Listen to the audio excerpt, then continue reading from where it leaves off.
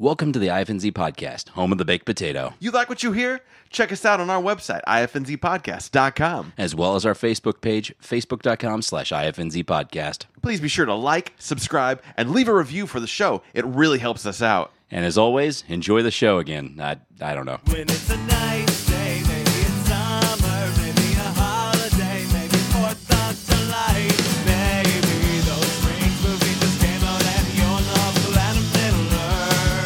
If you're feeling juicy, then take a moment and listen to the IFNZ podcast. Welcome to episode 72 of the IFNZ Podcast. I'm Shad, I'm Justin. and this is the end of the year as we know it. And now the year as we know it. How are we doing, you ask? We're doing great. It is the...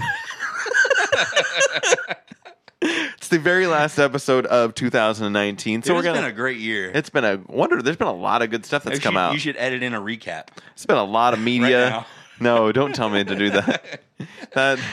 That's a lot. That's been my new favorite shtick, is just to ask you to edit in things. Because you know, once it's never in, going to get edited in. that's I don't expect it. I go like, But if it happens, I'll be really happy. like I'm always going, okay, how am I going to do this?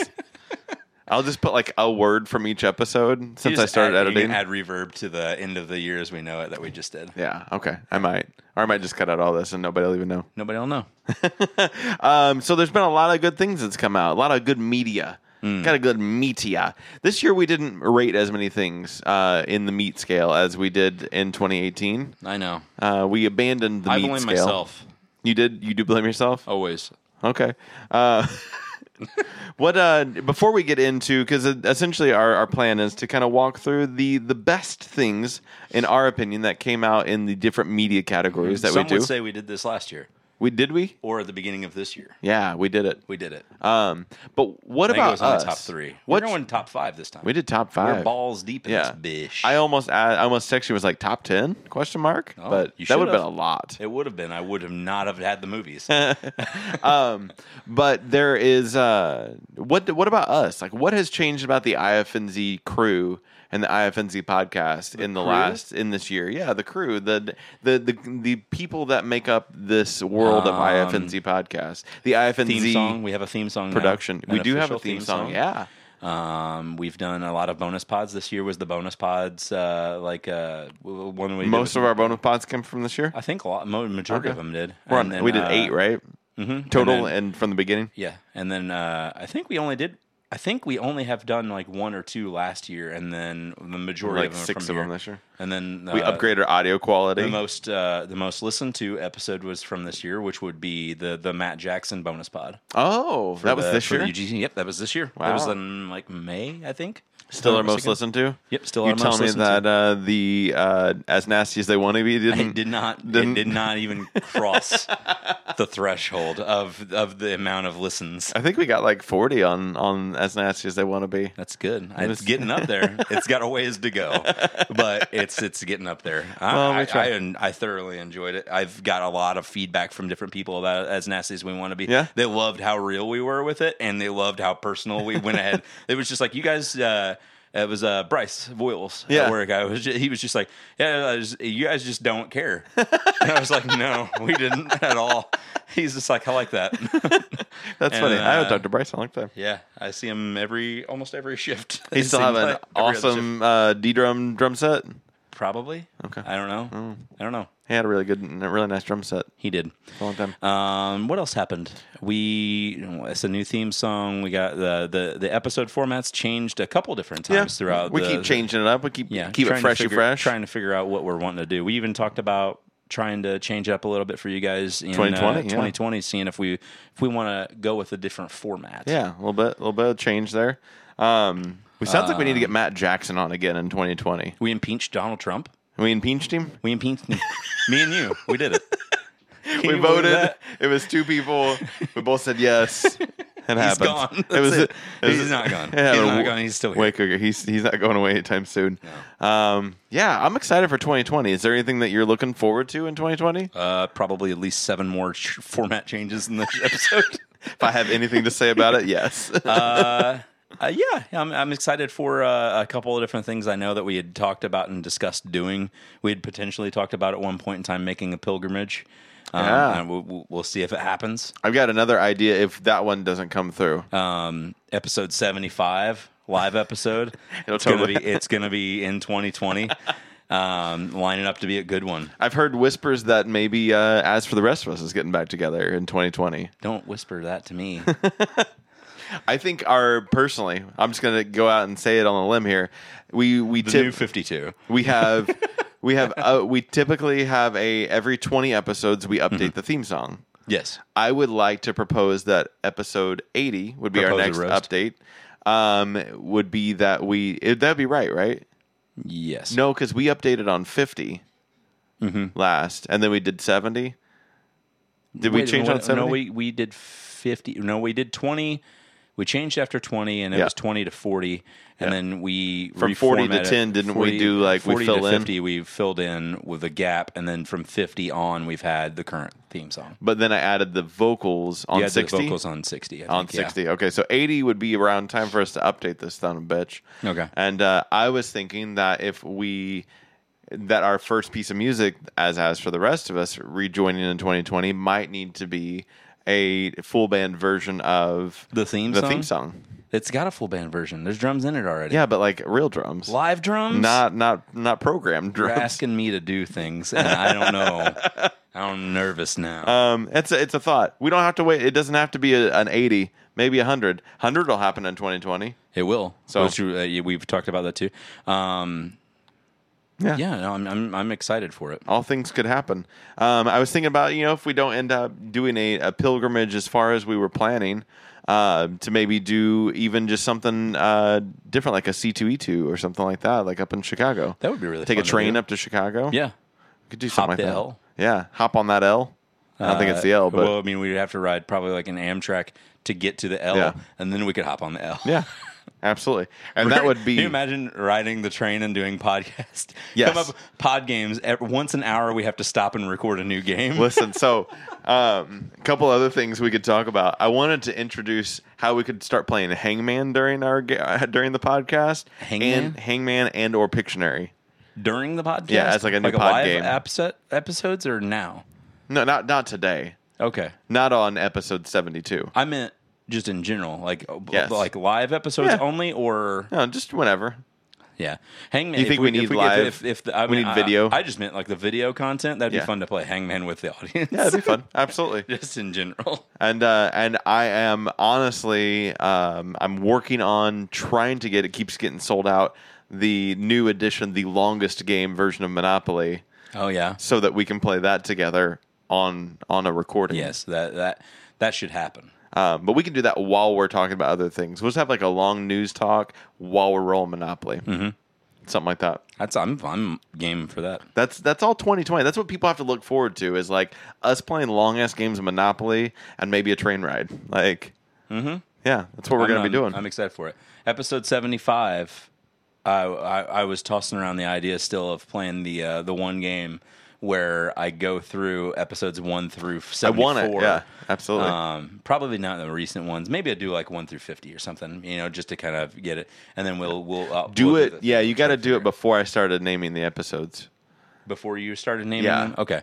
So I'll do some of the older episodes. I'll find the ones that I named specifically, and we'll figure out what we were talking about at those well, even just points. Before, like, when you were editing, like, I was so hands-off with things. Mm-hmm. So, like, any of those, I have no clue. The ones that we do... They should be pretty hint-filled, You honestly. would think. But, like, you're telling me that I have to know what we talked about in Partooken.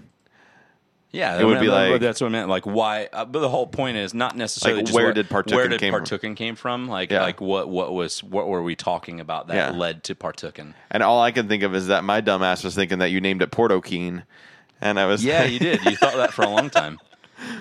I'm trying to go back through some of that. Like, obviously, like episode 1, we know what that means because that's what it is. Reboot the franchise is we rebooted the franchise. But then like Rumspringa. Yeah, you came up with that. Yeah, that was it. But what were we? Who was going on Rumspringa was the thing. Mm-hmm. It was ScarJo's butt double. That was in the news. Mm-hmm. That was in the news. That was all Jon for Stewart's Daily Show. Yes, that was. Were we thinking about content for the DC Do you universe? want to eat our food? I don't remember anything. Patty's mayonnaise. That you said that. America's hottest export. You know what it is? Sperm. It is sperm. God, you're so good at it already. See, you already got it. One of the wettest we've ever seen. That's still one of my favorite clips from when I did the birth anniversary. Yes. The clip show thing. Yeah. Your impression of Donald Trump is one of my favorite things. One of the wettest we've ever seen. Stewie Griffin, the Tom Cruise. Yes, I actually referenced the Tom Cruise not too long ago. I was like, a cruise with all Toms. Shad can't drive 55. Yeah, I talk about going slow. Did you? Yeah, In that specifically? yeah. Phone boy. We talked about that. Dr. Carlos. That Yeah. was when you got a doctor checkup. You remember who Dr. Carlos is? Hey, when your neighbor came, You're when the Gandhi of smells. yes, when the guy came by Jerry. earlier, was that your Italian fella? That wasn't. That was a FedEx delivery man. He looks like Jerry though. Oh, does he? A little bit. Yeah. Whenever I opened the door, at first I was getting ready. So I was getting ready like Jerry, Like, come in. We're getting ready to record a show. We wanted you to come on. come on in. No, it was not Jerry. That was a FedEx dude. Which is really late for a FedEx guy to be delivering because that was at like what 6 o'clock. It's on holiday though. They got until like 8, I think, to deliver. It doesn't matter. It's still late for a FedEx dude. Well, sometimes you got to run late during the Christmas season. That's what they say. You want to get into our top meats, man? Let's get into my top meats. You know what's in my So- top drawer? It's my meats. We're doing video games. Video games in my meat. What? Let's just set Video the games. the year 2019. It of our started Lord. January 1st It sure did. and went all the way through. Yes. Till January 31st. So that was over. No, December 31st. Yep. And it's still not over. It's not over yet. No. Baby. I'm not over you yet. Okay. Is there anything that's coming out between today and December 31st that No. is of worth? No. Okay, cool. No. Just making sure that we're not going to miss anything great. No, we're full. Let's dive in. You're the video game aficionado in my life. Wow. So I'm going to let you go first. Really? We're going to go 5 to 1, Yep. and then we'll just take turns from 5, there. 4, 3, So 2, you 1. go 5, I go 5? Or do you want to do your Well, top no, we'll 5? We'll do back and forth. Back and forth. Okay, cool. Back and forth. What's your number 5? My number 5 game is one that I actually just started playing this week. What? It is called Control. Ooh. Tell me about Control. This is the new It's game. already from, top 5? Yeah, It's that good. It's great. This is the new game from Remedy Software, the people that made Alan Wake, Mm-hmm. and the Max Payne franchise and stuff. You're playing as a female who is trying to investigate the death of her brother, and you go to this area called the Federal Bureau of Control. In a building that is called what they call the quote unquote the oldest house. And it looks just like a giant industrial building type of a thing that you go into. But the whole premise of the oldest house and the Bureau of Control is that things change constantly. It's very X-Files-y mixed with like Twin Peaks-y Cool. in a way, the way that they kind of approach different things. What the did first this, thing? this come out on? Like I could play it on like PlayStation or something like that? Yeah, it's on everything. Oh, not on Switch. It's on everything but Switch. okay. On When I the say two. everything, I usually mean everything but Switch. It's been a really cool story so far. It kind of starts off with you exploring just these open-ended floors that just looks like a business office in a way. There's a janitor named Ati that you meet up with, and he asks you tell him that you're here for like an interview kind of a thing, so you can get into the building. Because when you walk into the building, Salacious. the door is open.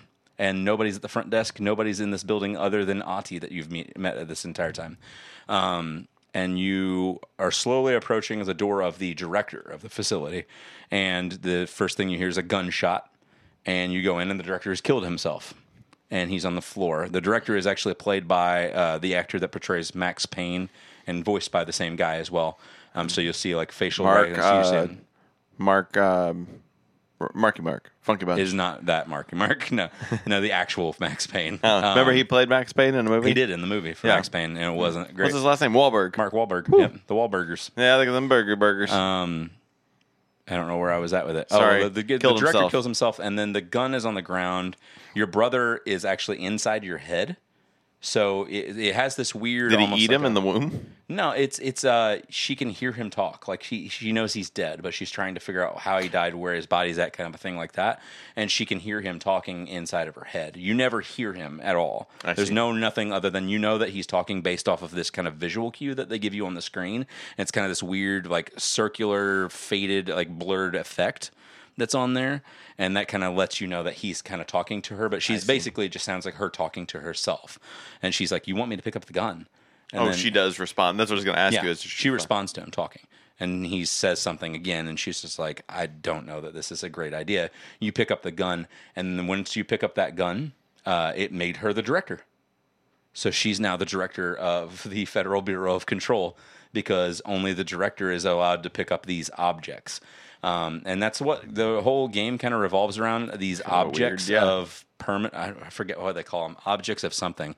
And all of these objects are, they're paranormal in a way. Not like spiritual paranormal, but they have these like supernatural abilities. And I'm talking about like objects as in like one of them is a carousel horse. Oh. One of them is like a fucking washing machine or a fridge. And see that like, they all have these different abilities that they actually give you. That's from these like objects of like permanence or something. And the gun is one of them. If you hold the gun, the only person that can hold the gun, and it's not just like if you tried to pick up the gun and it's not meant for you, it's like Excalibur. Like you can't pick it up and it just like, she picks it up, the gun actually changes and it becomes what the gun is supposed to be for her. So you can actually, because the gun is, you always use the same gun throughout the whole game so far that I've played, and it actually has like different modes. So like it's like a big revolver kind of at first, and then you can actually upgrade the gun and it becomes this like shotgun, like a handheld shot, like sawed off shotgun. And it kind of like will move and manipulate and change and make itself look like something else too. So it's got this just weird, unique, different things that you could do. And like I said, those objects that you find, like for example, the carousel horse, whenever I found it, it allowed me to be able to do like this boost thing, kind of like a Jedi, like a little boost across the gap type of a thing. Oh, like a big jump. Yeah, like not just like a big jump, like you're like a big boost forward kind of a thing. Like you're using the force to make yourself boost forward. Yeah. So that gave me the ability to do that. Nice. There was a safe, like an actual like old timey like safe, like a twisty safe. I don't know what you would call it. Like a security combination lock safe. Yeah. You find it, touch it, and then you get this ability to make yourself quote unquote safe. And she pulls up, uses this telekinetic ability to pull up rocks and stuff around her to shield you from oncoming like bullets and stuff like that and things. And so these different objects like make the director get these different powers and stuff. So as you're going along in the game, I'm slowly, surely getting like different powers. And some of them, I guess you can skip over too, because it's like off of a beaten path. That's the cool thing about the buildings too, is because as you progress along the building route, and you unlock these areas, the building actually changes, and it almost looks like cubes falling into place, and the building will manipulate, and you'll find new rooms and stuff like that, and the building moves and changes, because it's not as big as it looks like, but it's like absolutely huge because everything changes into new rooms and stuff. Nice. But it's absolutely amazing. I've adored it. Cool. Very nice. That is Control. My number 5 is, no, it's not this, but I've been playing God of War. That came out in 2018, and I really like that game, and I see what the big hubbub was about. It's fucking phenomenal. It's a really great game. It has got me back into the game swing. I've been having a game drought, if you will. How do you know how far are you into it? Let's see. Like about the last. Got through the Black Fog. Okay. Which that probably. Did you meet Mimir yet? Who's that? Mimir. He's like the head. Did you meet a head yet? Just like a head. Just a head. No, not yet. Okay. No, well, he's not initially. I didn't want to spoil anything. I think that I went. Mimir is like my favorite character. Once you get him, you go up to it's supposed to like a quote unquote tree of knowledge close to the top of the peak that you're trying to climb up at the end because you're trying of the mountain. Yeah. Yeah, I haven't gotten to very. You meet Mimir and he's the smartest man alive. He knows everything, everything and anything. Oh, and the only way he's been Odin has embodied him inside of a tree, and the only way you can take him with you is if you use your axe to cut his head off, and you strap him to your hip, and he talks to you and tells you different stuff. So whenever you go in the boat, with your son and him, he actually tells you like all kinds of lore. I remember you telling me that. It's fucking engrossing, and you like never want to get off the boat because the stories are awesome. Nice. And that voice actor is amazing. Okay. He's like, I'm Mimir, the smartest man alive, and he sounds kind of like Shrekky in a way. Yeah. That kind of accent, but it's a fucking great character. I love him. Yeah. I'm definitely obsessed. I started playing it like 2-3 weeks ago, like probably right after we recorded last, and I have wanted to get back to it. I haven't been playing a lot of it, but it's like that drive to go want to play it. It was what I was missing with the game. But that's not my number 5 of the year. I just it's not. Is it an honorable mention? I guess so, because I can't really call it. Are we talking about games that came out this year or games we played this year? I should have clarified this. I chalked my list up to things that came out in 2019. I did that too. The only thing that isn't that way was the only thing I couldn't do, which was my comics. I gotcha. I made that the things that I read this year. Okay. And a couple of them I think are from 2019, but majority of them are older. Okay. But it was just stuff I started really getting into because I haven't read comics in a while. Okay. I kept pretty strict to the 2019 releases. I was just being goofy about God of War. My number 5 is a little game called Golf Peaks that I bought on the Switch. Yeah. It's a fun little. About this a little bit. I think I did. Yeah. Fun little puzzle game for just I'm not a big golfer, but I am a big puzzle gamer, and this is like you're hitting golf balls and you got to go up and downs, and you got different moves that you got to kind of move almost like card moves that you've got to go like this will hit you 2 spots this way and whatever. But it's iOS and stuff too. It looks like. Oh yeah. PC. So I have enjoyed the Golf Peaks. Is my like that. Even though it's so simple and stuff, it almost looks like a weird, almost comic-y like art style to it. Like it kind of looks like the same art style that you would see on like Garfield. Yeah. And it's not like I said, it's like you're using like card options where you're not like how far can I drag my putter to hit it as hard as I can or whatever. But I will honorable mention a game that is like that is a golf game called What the Golf. Okay. Have you heard of What the Golf? I've heard of it, but I never played it. This is I think it's just a mobile game. So What the Golf starts off, your first move is to you pull back to hit the golf ball and it moves towards the hole. That's the first one. The second one, you're doing the same thing, but all of a sudden your putter is what flies across the thing instead. And the whole game is just Is it on Switch again? Does it come out? Is it on Switch too? I did not know that. I played it on mobile. Yeah, I was gonna say it says it's the same stuff like same setup. Steam, Switch, iOS, and Android. You're golfing with anything. Like you golf with, I think, like a cow at some point in time. You golf with the hole that the golf ball's supposed to go into. like an onslaught of cars all flying toward the. And you just drag it back and it just like Borderlands used to have a gun that fired other guns. Like it had an assault rifle that you could shoot, and it shoots small like 9mm guns out of it. Just like would berate the enemy. Like it wouldn't do a ton of damage because it's just a metal gun hitting somebody, but. Yeah. So that's my honorable mention, but my number 5 is definitely Golf Peaks. Awesome. All right, well, let me get back to my list. Oh my gosh. Number 4, Death Stranding. Yeah. You would have thought it might have been higher. Mandy thought it would have been higher. Never know. Death Stranding has been an amazing experience thus far. I'm still not all the way through it. I'm hearing the word experience, though. It's more of an experience maybe than a game. Yeah, well, no. I mean, it is very much a game, but I'm trying to read into this. Here's number 4 rating. Here's my thing with it. The story is absolutely amazing and engrossing. The character acting is amazing, especially from Mads Mikkelsen. He's over the top, carries it, stellar. Not carries it because everybody's great in it. Okay, I mean Norman's great in it too, but I mean like his acting is like just as top notch as if you were watching him in a movie or a show. And he delivers. It's great. I always loved him as an actor, and he's really really good in this. As far as the gameplay goes, it is fun, but the most rewarding aspects of it to me and why it wouldn't be higher are what I've stated before. Like the delivery system stuff is kind of okay. I'm not a huge sucker for that kind of a gameplay type of a thing. see. I'm not like there's people that could play games like fucking Euro Trucker and stuff where you're like literally like an over the road trucker delivering shit. Yeah. That's not really my forte of things Farm to go simulator. to. Kind of, yeah, that's what I meant. Like being a delivery man's not necessarily my forte. The story is great for it and everything, and I'll keep playing it to the end for sure. But what I've played, I've really enjoyed visually. It's stunning. The music is probably it's by far the best soundtrack of all of the games that have come out this year for sure.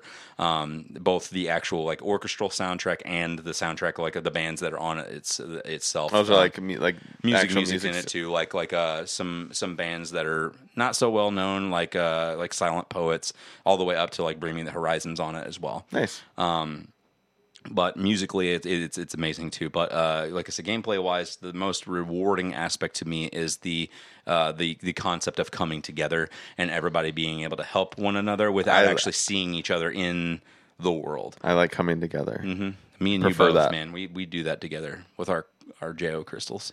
But the concept of everybody kind of coming together and helping one another out without knowing it is really cool. Like going across the plains, and then there's this massive river that you can't really cross without it being like a huge pain in the ass, and then somebody has actually built a bridge for you to traverse, and you can go back and you can actually like their bridge that you've done, like in game, almost like a social media type of thing, and they gain likes and stuff like that for it. Somebody will leave like It's a nice bridge. You can rappel up a rock face of like a massive mountain to help get you across it faster and make the faster delivery, because if it's a delivery that's kind of like timed, or like somebody might need like, oh, I need these blood vials, otherwise this patient of mine will die, and it's kind of timed, your blood is going to deteriorate or whatever in this case over the course of time. So you go up to this rock face and somebody's actually made means to put like a rappelling rope all the way up, clear the rock face.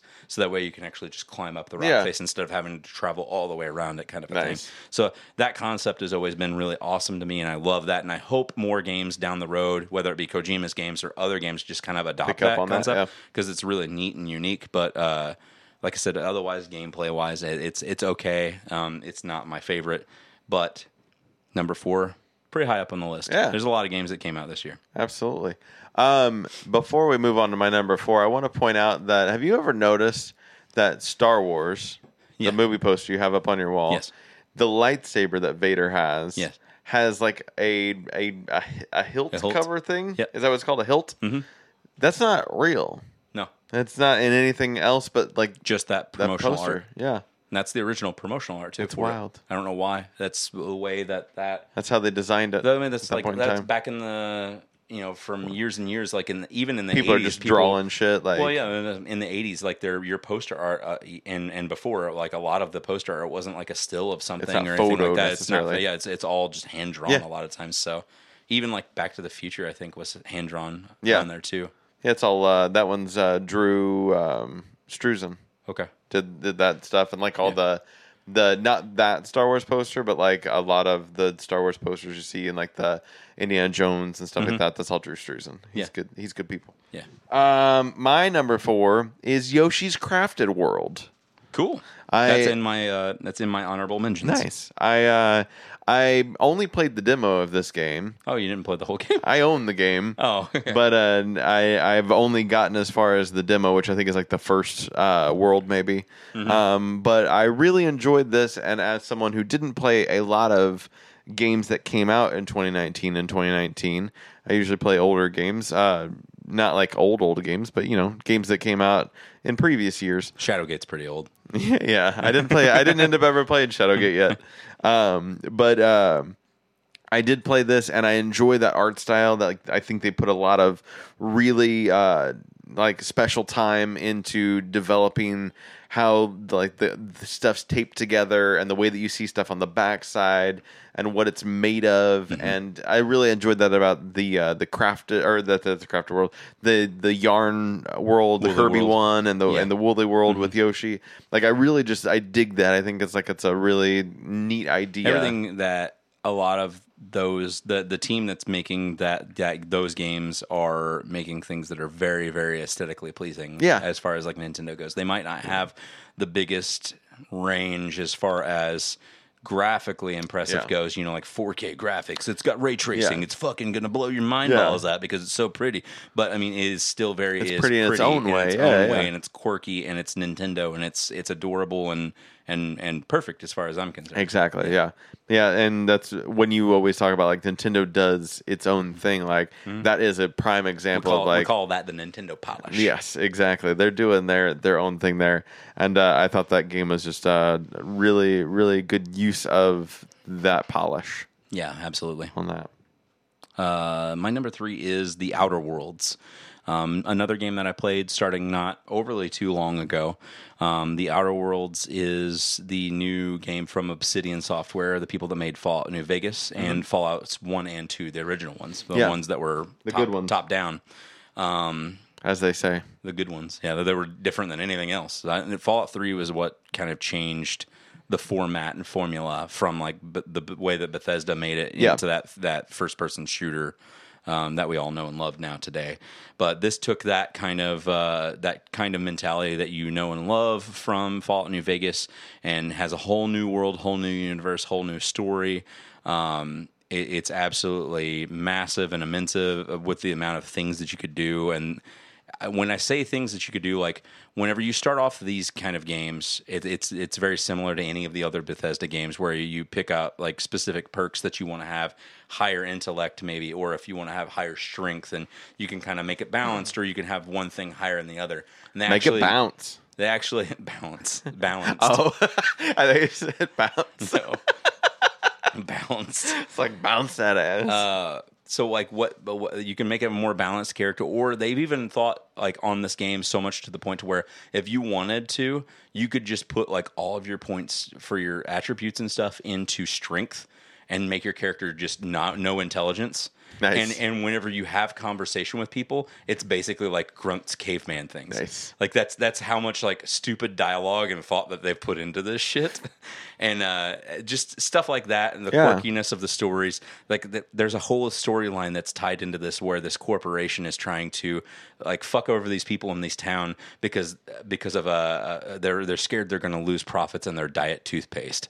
Oh god! And like I mean, like it's all stupid, fun, quirky, awesome sci-fi, space adventure stuff, and I've enjoyed it immensely. I think I'm like 15 to 20 hours into it. I'm not at the end of it. I'm kind of taking my time and finding all the side characters, because unlike Fallout and Elder Scrolls games like Skyrim and stuff, you can get usually like a companion to kind of help you along with. This one you can take up to 2 companions with you at a time, and you actually have, because you're the captain of a spaceship, you actually have a crew that you eventually amass of I think there's like 6 or 7 of you, if I'm not mistaken, that I've gotten to, and it's very kind of Mass Effect-y in that way. Like in Mass Effect, you can always take 2 of your members of your crew out with you at a time to help you in combat. And stuff I like get what you're saying. Yeah. They have like special abilities of themselves that you can do, and I think I've got 5 of them now. But each character's, you have different interactions. You could get along with them differently too. Whenever you bring, no 2 characters will talk to each other the same way, kind of a thing. There's no reused dialogue. Like this character that's a complete like pompous priest asshole kind of a person, and this chick that's like a super sweet whatever will have a completely different interaction than if you were to take out the sweet chick and put in this like sassy engineer. You know what I mean? And they'll all have unique dialogue and stuff that's really cool and rewarding to hear. Even just as you're walking from like quest to quest, they'll just actually talk to each other and interact and stuff. Nice. But it's been a great experience so far, and that would be my number 3. Very cool. My number 3 is a little indie game, little puzzle game, 2D, 2.5D, like 2.5D platformer game called Figment. Never heard of it. Figment is a game that I played a little bit of here and there. It's this. Yeah, it's got like a real kind of neat art style. And you're essentially I lied. I think you did talk about this. Yeah. I remember the artwork now. this character who is in the world of imagination. He's hence the figment of your imagination, and he's on a quest. And you're not really fighting much of anything. There is some little button like where you can kind of hack and slashy, but very very little bit of that. And you can do just a lot of puzzles where you gotta find this engine motor and put it into the windmill, and then the windmill blows the stuff. And I didn't know it was the same team. The artwork sort of looks similar, but I've played Back to Bed. Back to Bed. Yep. Yep. I've played that. It's good stuff. Yes. Now, So- I like that you pick a lot of like more indie titles. Oh, not a lot, but you pick more indie titles, Yeah. kind of and kind of lean towards that direction. There's Absolutely. not a lot of stuff that I've gotten to get into indie wise this year because there's been so many bigger releases that Yeah. I've been trying to pick up and play. But there's some indie titles that I wish I could have gotten into. They added. You like the big games though, and whereas I'm not like a big game. I do too. I like the indie games though Yeah. too. I play like, But I could see where there's you're- ones that came out this year that and years past that I've played this year. Like I played through Talos Principle. I never played it before, and it's a cool indie play. It's very Portal-esque in a way. I gotcha. Have you ever played I Am Bread? I have watched people play it, but I've never played it So myself. fucking dumb. I spent like a half hour trying to get the Climb piece up of shit, bread yeah. to the toaster, and I was so annoyed by it Yeah. the other day, and I was like, "Screw this game, I'm done." I thought it was the same people that made Quap because it's very similar as far as the control I style see. goes and stuff, but it's not. Like it's all the like L and you the L's and R move pads. each Yeah, basically corner of the Yeah. bread. Yeah. No, I've watched people play it and get frustrated as shit at it and It's, stuff. But it looks quirky and fun. I waited and the till- one I was going to say they added. It just came out to platforms because it was on PC only for a while and on Switch. But they just added a Untitled Goose Game to. What is Untitled Goose Game? Can you just- explain this They to just me? added it to Game Pass, so I'm going to check it out soon. Do you know what it is? You play as a goose. Okay. And you're going through the town. I think you're basically like stealing shit from people and trying to like get away with it and taking it back to your nest and just being a hoarder. Like that's a big majority of it, but everybody keeps talking about it because it's like such a fun, cool, quirky game. Weird. It got like Indie Game of the Year on so many different, not just Wow. the video game awards, but like a lot of other Yeah. shit too. I kept hearing buzz on it. I have a section on my tops. It's called Games Not Played. One of them is Jedi Fallen Order that I really want to play, and I was going to rank it anyways because it's Star Wars. And then the other was Untitled Goose Game. See what it says right beside it? Yeah. What is this? What is this? Yeah, it's just a quirky indie game. And like I said, it just came out to PS4 and Xbox. Yeah. And whenever they added it on Xbox, I was surprised they put it on Game Pass immediately. So Nice. I've got it downloaded, but I haven't got to play it yet. I'm excited to check You'll it have out. to let me know. Yeah, I'm going to check it out. Jedi Fallen Order's in my honorable mentions. It didn't make my list just because it was when I played through it was so buggy and stuff. Seems like a lot of patches that have even continued to come out, even like as Yeah. of like yesterday. I read. They like a keep patch adding update. it because there's still so many things that they want to try. I'm and gonna fix. play it over Christmas break, hopefully, and so hopefully they've got a lot of it figured out by then. And then was that your number 3? What was your number 3? Figment was my number your 3. Yep. All right, my number 2 is which I don't really have too much to say about it, just because it's an older game anyways, but remastered. Legend of Zelda: Link's Awakening. Yeah. Same thing that we kind of talked about with Crafted World. Yes. It's got that Nintendo polish. Yes. That redesign that they did for it, making them almost like little clay, almost like plastic figurines, Mm-hmm. is adorable. The field of view with the fog vision that's kind of around it as you're exploring into new realms is unique and awesome. But again, like this is nostalgia rebooted for me because this is a game from my past that I played on Game Boy, countless times growing up. So the story's nothing too new. I know what the twist is. I know the unique kind of thing to it and everything. But So it's that visual element that just the visual element is definitely there, and it's got a layer of polish to it. They added in some new content too with the Dante's dungeon thing, where you can make your own dungeons. And Oh, get like a rewards dungeon and stuff. maker. Yeah. And I thought That's that was right. kind of cool. I only did it a few times, but it's pretty unique. I've seen some that people have made on like YouTube clips that are like really intricate shit, Nice. and it takes a while to get through the fucking dungeon. And I was just like, that's crazy. But they made they knew they were making a remake, but they made it worth your while. they Like, definitely it seems made like it worth your while. Yeah, it's definitely worth the money. I was hesitant at first whenever I initially wanted to get this because I was like, is this really going to be a $60 title? Yeah. Because this seems more like we're remastering it 40 at most type of Yeah. a thing. But after I got it and played through it and stuff, it's definitely They kind of worth it. Mario Maker the dungeon side of it and everything a Yeah, little bit. yeah. Cool. It's totally fun. Awesome. I never have played Mario Maker. That should be an honorable mention. There's games that I never got to touch, like Resident Evil 2 Remake. I wanted to play. I never got to touch it yet.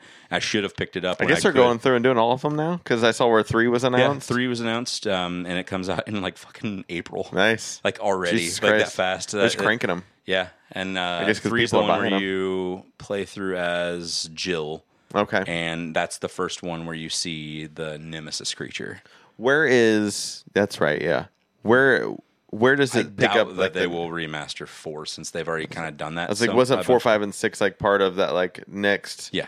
Realm 1, of 2, them and and- 3 are tied together because it's like the Raccoon City standard T virus Yeah. trilogy.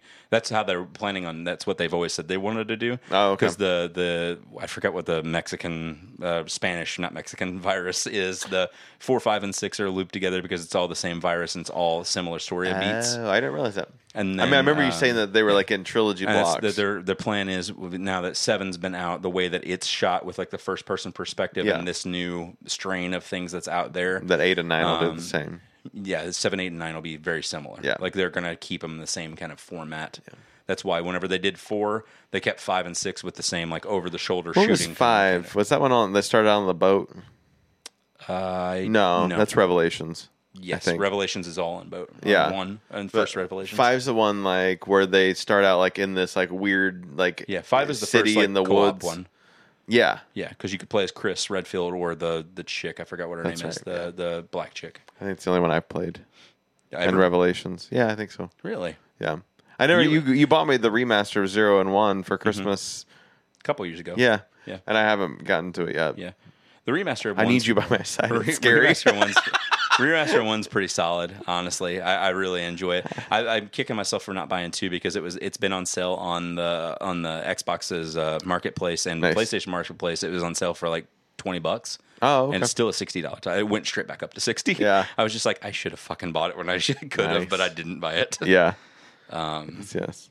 So Me let's wait too? to my number 2. What's your number 2? Pokemon Shield, well, and Sword, whatever you want to call it. Again, that would have probably been on my list had I actually got to play it. I haven't played a lot. I haven't got a lot of time into this. Maybe a half hour, but enough to know that this is the experience alone of being able to finally put a new Pokemon title on your TV screen. Yes. and be able to play it through is an awesome thing. Yeah. and just the way that goes through is awesome. I have seen a lot of it played, in the last couple of weeks as it's come out and whatnot, and I'm super excited to get into it. I think that's another one that I'm going to spend some time over Christmas break on. Really, it's like Pokemon Shield and maybe some Jedi Fallen Order is my plan. But to get a little bit more into it, but it looks like it's a really cool thing. I'm super pumped to dive more into it, but given the amount of games, like I said, that I played in 2019, that is definitely number 2 on that list. Cool. Before I get to my number 1 and what I'm assuming your number 1 is as well. We have the same number 1, you think? I almost guarantee. I mean, you know what mine is, just Yeah. on simple deductive reasoning. That yeah. Honorable mentions, the other ones that I Yeah. haven't said. We already said Yoshi's Crafted World. I also threw on their Apex Legends that came out this year. Yeah. I've enjoyed the shit out of it. Yeah. I put it on there for principle because a lot of people put it on their lists, but I still don't think of it as a game that came out this year. But people put Shadowkeep on there for Destiny 2 Oh, expansion. I'm following But I'm you. just like, it's an expansion, so I didn't feel like I should, because I did that I think last year with for Forsaken. You did, yeah. And I maybe even put it as my number 1, honestly. Yeah. But I felt like at this point in time, I'm just like, it's DLC as far as I'm concerned. It's not a full title. I gotcha. It's just what it is. I'm not putting it up there. And But then I still played love through it. the entirety of Call of Duty Modern Warfare, the new remake or whatever of it. the one And- that you bought on Black Friday? yes. How was it? It's great. Like Nice. the storyline, I was really thoroughly surprised with how good it was. Cool. And it made me really happy. The multiplayer's fun. It's just like old school Modern Warfare style. So it's bringing back a lot of those feels. But story wise, it was legitimately good. It's been the first time in a long time that I could say that about a Call of Duty title, but the story roped me and I didn't want to put it down whenever I did it. And it's not a long experience for sure, but it's super fun. It was great as an honorable mention. But number one game of this year, Kingdom Hearts 3. Yeah. I guess that Did you go back and finish it ever? Yeah. You did? Awesome. Yep. We haven't talked about it since you finished it, I don't think. Yeah. I've thoroughly enjoyed the story. I like how, without putting a pin in it, they've put a pin in it. Yeah. It stands alone as a definitive trilogy now, as far as I'm concerned. But whenever they advance forward and they tell a more story down the road and stuff, it's not. I mean, it's obviously a continuation, but as far as like a solid trilogy goes, fresh start, it's good as far as I'm concerned. We've already talked about last episode how excited we are for Remind DLC. Yep. So that's only not even a month away now at this point. And I'm super stoked for it. There's not a whole lot more that I could say about Kingdom Hearts, honestly, that we haven't already. We had a whole fucking special episode this year that we did nothing but talk about it because we were both so excited about it. And that's what I'm saying. Like, this is something that is from childhood that we've been waiting for years now for a finale or for a conclusion to happen. And just another game.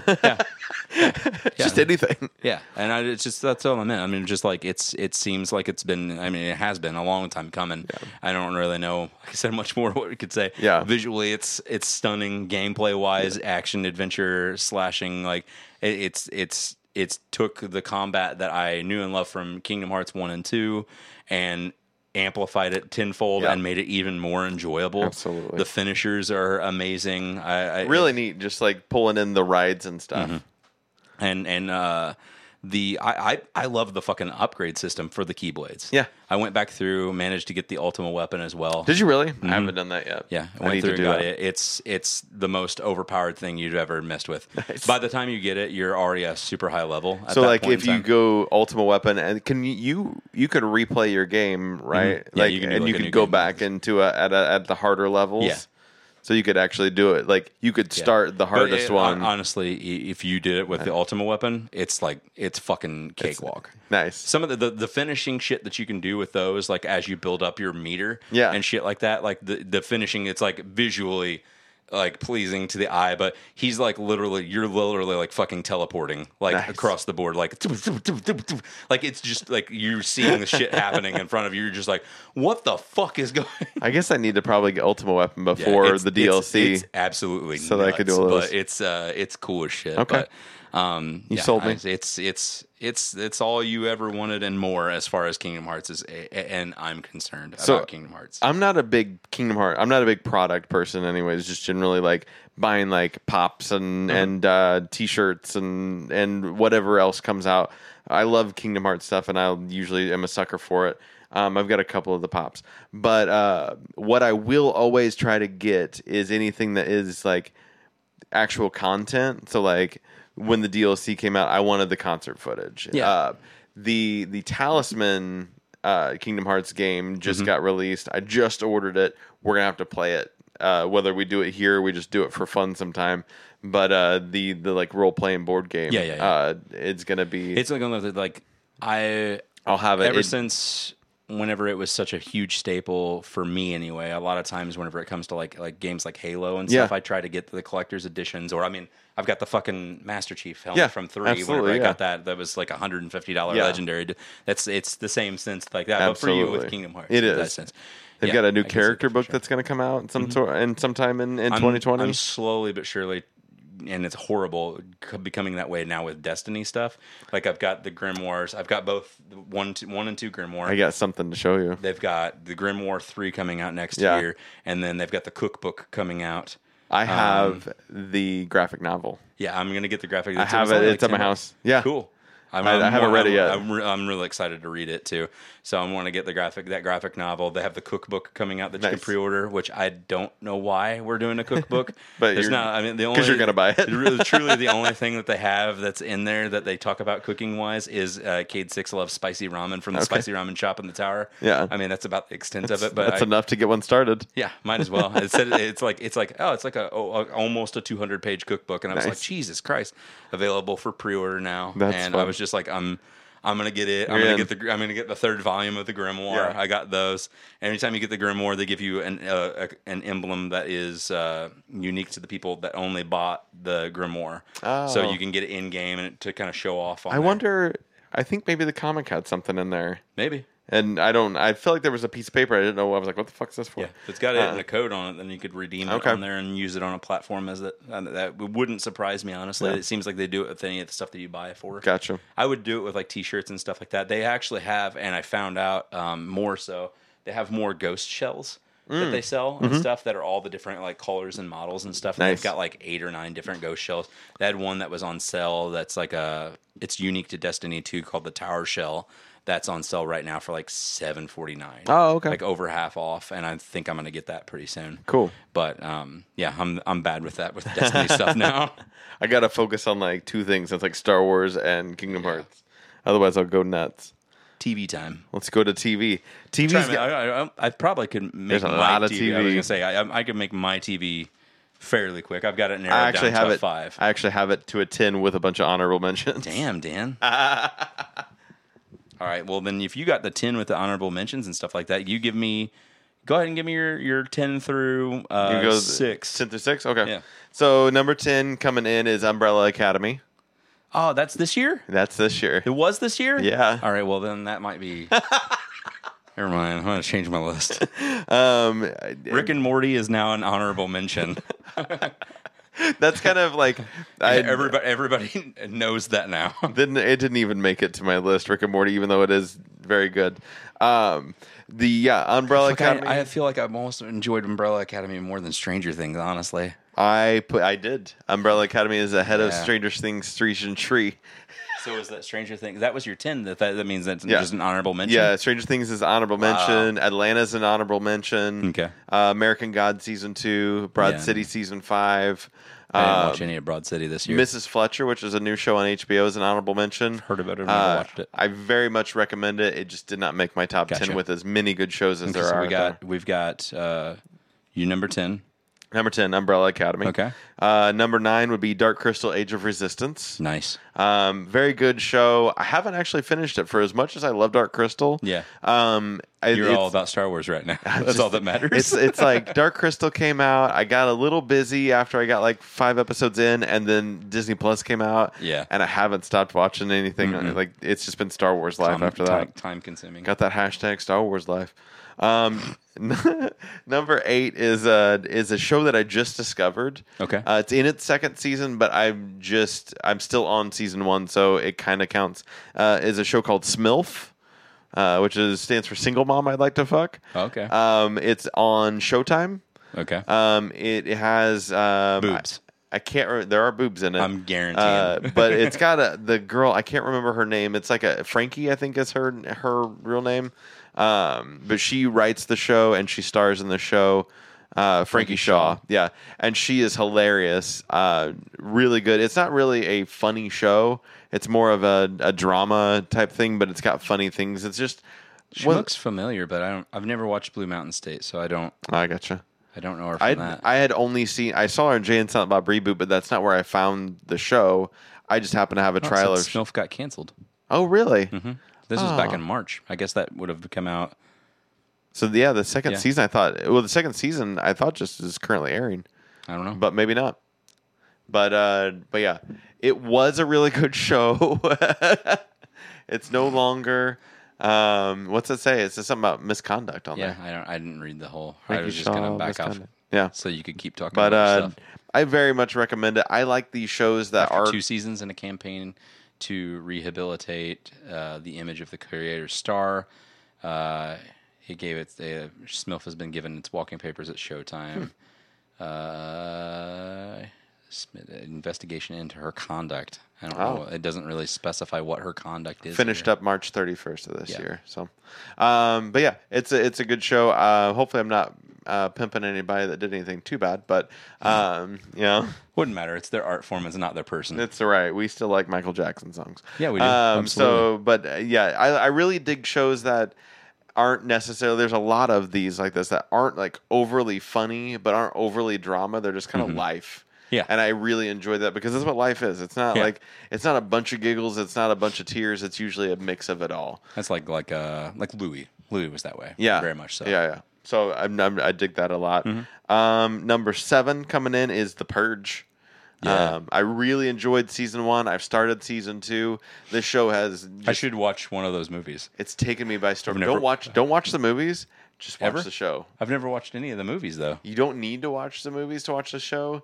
Will I miss anything? No, There's no like tie-ins or no. anything like To that. me, honestly, the movies are just like a way. They're just like the Wayans brothers version of what. No, that's pretty rough. Like I was like, it's like a scary movie version of an actual like horror movie, like a spoof almost. Yeah, no, they're just Michael Bay-esque like movies. Okay. But the TV show treats it so genuine and real that I absolutely adore the TV show, and the movies are just like, that exists. I get you. So if you were to dive into Purge, spend an hour on episode 1 instead of 2 hours on the first movie. And then number 6, before you can start talking, DuckTales. Woo! Season 3 of DuckTales was stellar. We got a lot of friends and familiar faces coming from the other Disney afternoon shows, and it was just, there's not a lot of shows that I just eat up and can watch as many as I possibly can in a sitting, but that's definitely one that did it for me. So Cool. Very much enjoyed this year's DuckTales offerings. Yeah. What's your number 5, man? Well, now my number 5, I'm gonna say Rick and Morty. I didn't realize that. I forgot for whatever reason. I was under the impression that Umbrella Academy was actually. It did come Last out in year. 19, didn't it? I don't. I thought it was 18. I don't swore know. that we were talking about it like 5 months ago, even. I don't know. I mean, we talked about it this year for sure because I watched it this year, but I didn't know. Yeah, first episode's February. Okay, so yeah, it was early this year, but still. So my number 5 now will be The World According to Jeff Goldblum. That's number 5? Yeah, Nice. for sure. Cool. I absolutely adored that show. Yeah. So far, and I watched what was the last one? Gaming was Yeah, the most Gaming recent was one. the last Bill one, Arping was really cool. I liked him giving the actual legitimate, almost thought provoking speech at the end of the episode. Too. He got into it. But it's everything I wanted and more as far as a show with Jeff Goldblum as your star could be. And like I said before countless times, it's kind of off the cusp of the Funny or Die cooking things that he does, which he actually did a new episode of not overly too long ago, which surprised me. I was like, not that he wouldn't do it again, but that he's still doing that kind of a thing because it's very reminiscent of this. But I'm so happy that Disney kind of took it and ran with it in that vein because I couldn't imagine life without Jeff Goldblum. So that's my number 5 now. And also my number 5. That's your number 5 too. It is. Anything else you need to add to it? Or you No, want the rewatchability is there. We've talked about that. Absolutely. Like you can just pop back into it. It's a show I look forward to every week. It's not one that I put on the back burner. It's one I can watch with anybody around, and I enjoy that. Like it's very family friendly. Can be educational and just entertaining, just in general. So Yeah. that's very cool. Hey, do you have any honorable mentions besides the Rick and Morty? No, because okay, the cool. majority I of the didn't wanna stuff that I skip over watched was anything. from years before. Okay. So I mean I'm not even caught up to say that Gotham season 5 or anything Gotcha. could have been on my list. It might have been, honestly, but like I said, we actually started it back up. We're midway through 3 now, so but It didn't hit me. I considered it, but it just didn't. yeah, I didn't even understand. make my honorable mentions. Wow. know. Way to shit on Gotham's dreams. It's okay. Okay. What's number 4 for you? Number 4 for me now will be Stranger Things. Okay. Yes. Very cool. This season was very stellar. I thoroughly enjoyed it. It's the same quirky stuff that you come to know and love and whatnot, but I liked how this season really took off even more with the I don't know, was it really the Mind Flayer that was there?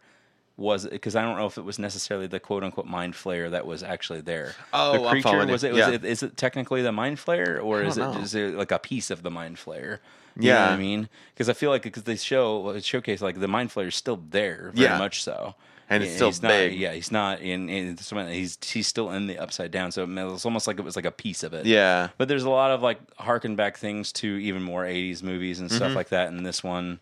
They're really leaning hard into what is good about it. Like, and taking the concept of the groups breaking out so much before we finally rejoin back together closer toward the end of the season, and giving each person their own story and their own unique thing that they're doing that ultimately has something to do with the big picture.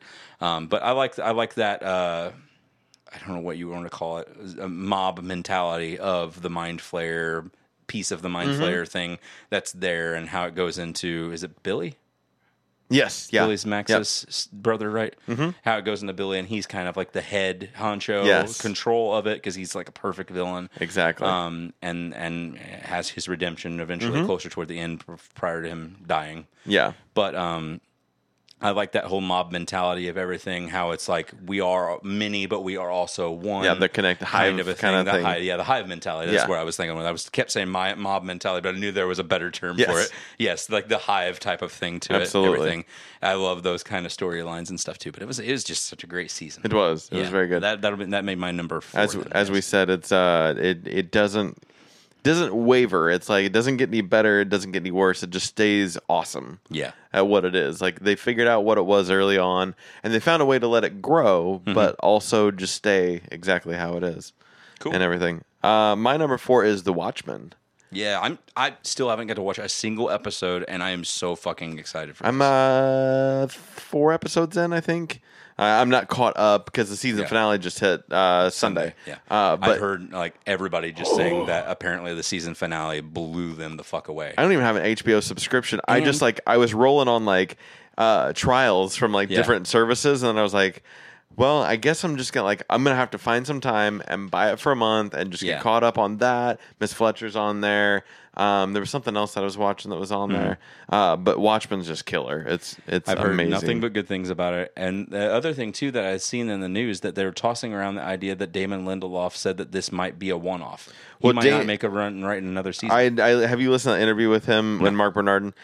He had an idea for one story. And he was like, if I don't have another story, I'm not making another season. He goes, I don't care if they make another season, but I'm not going to force myself to have one. I had a story to tell. I told that story, and I'm good with it. He goes, and I'm happy if they want to tell more. That's fine. But if I don't have it, I'm not doing it. Yeah. So which that makes me happy that he's just not milking that shit. Yeah, he's not going to do that. Yeah, that was a good interview. There might be certain parts of Lost that I feel like ABC as a network was trying to milk him as much as he could. Yeah, and he probably learned a lot from shit. Oh, like I'm that. sure. Not that he's not written other than that, but I just been talking about in past. You watched that other show that he did? What was it called? I don't know. There was one that maybe it was on Showtime, maybe it's on HBO. I don't know. He didn't. That was Guillermo del Toro, I think. It's it was Guillermo del Toro, The Strain. The Strain, yeah, that's him. That was his book. He actually co-wrote a book with Chuck Testa, Norris, Palahniuk, Dixon, Chuck. And some Chuck Norris, some Chuck guy. He co-wrote the Strain trilogy.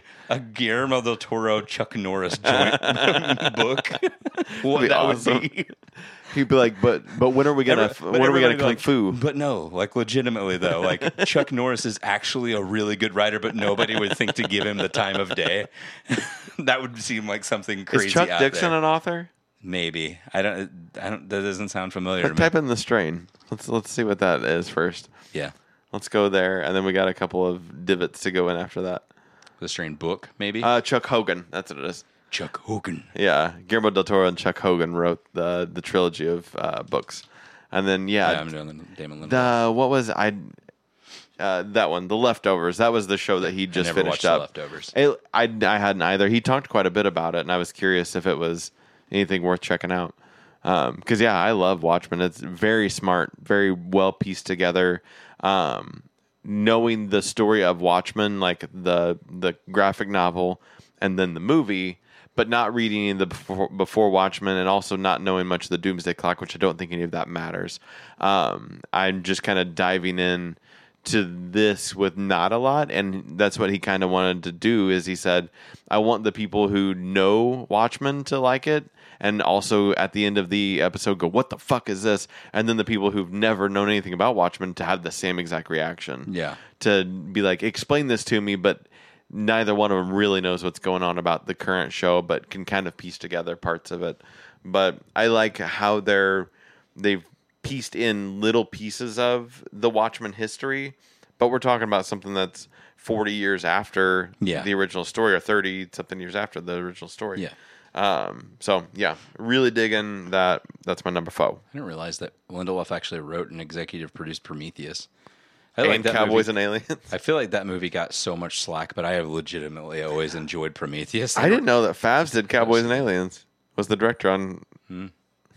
I still never watched it. I heard so many mixed things about that movie, too. I mean, I'm sure it's a bunch of... Maybe that's Damon Lindelof's, like, I'm the member of the mixed up thing club. So mixed feelings. With the exception of Watchmen. It seems like everybody just loves this show. Yeah. And then Lost was so mixed. Yeah.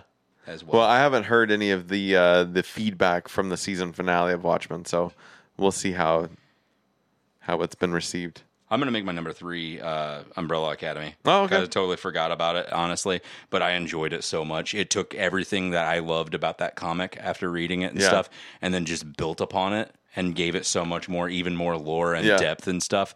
It was so smart. The music's great, having them get back together to write like the Hazy Shade of Winter and shit for it.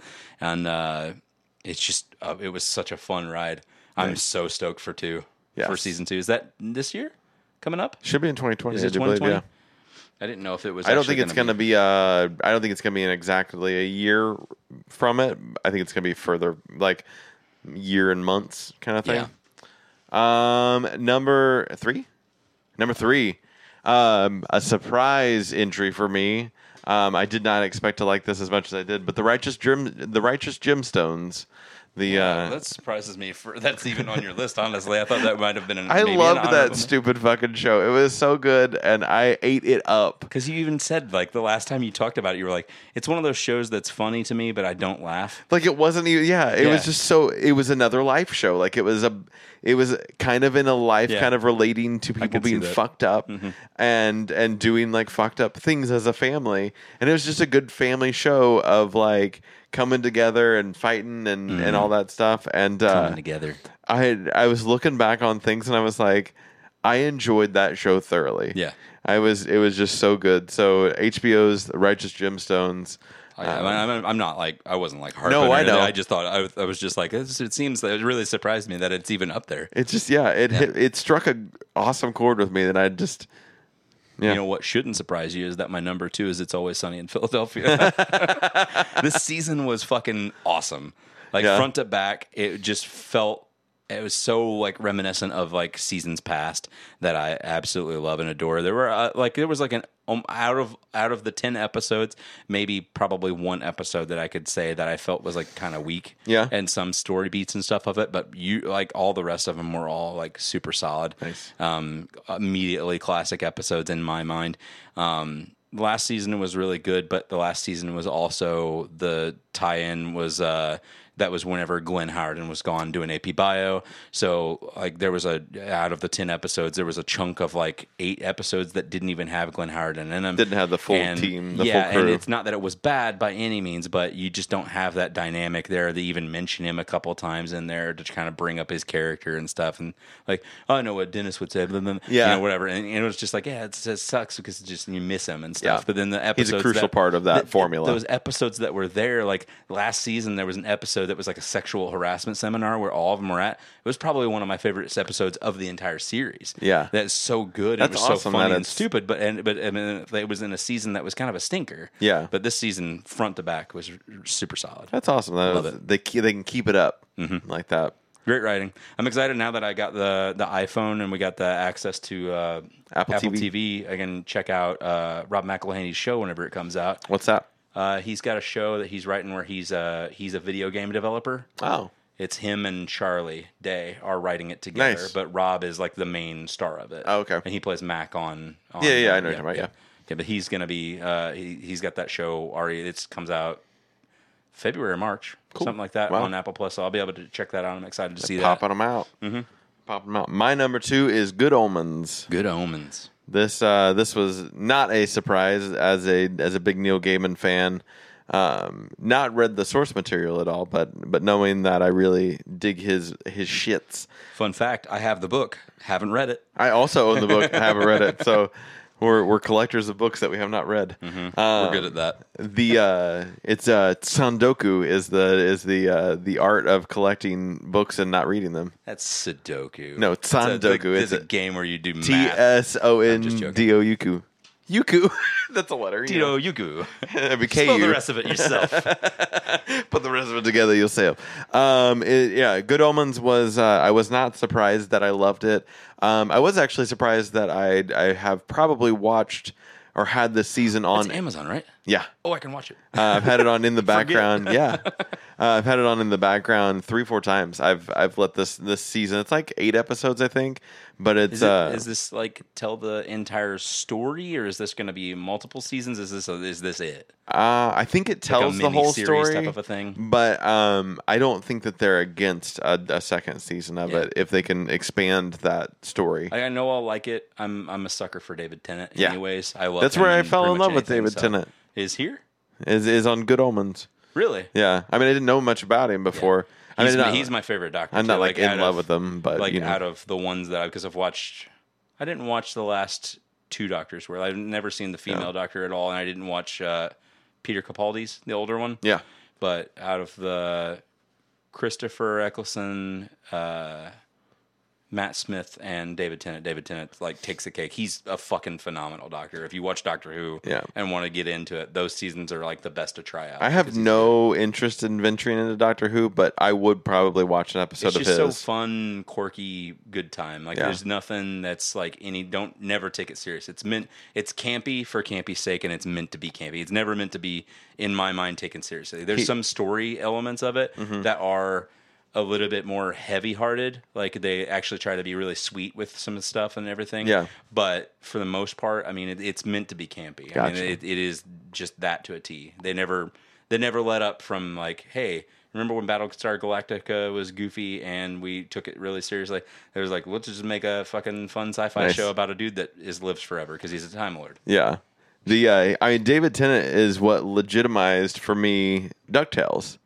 Ooh. That was like my window into like, I'll actually give this a shot. This David Tennant guy seems like he's a real serious guy, and he's Scrooge McDuck. So let me actually give this some time, and then I love DuckTales off of that. So he's to thank for that. He's in.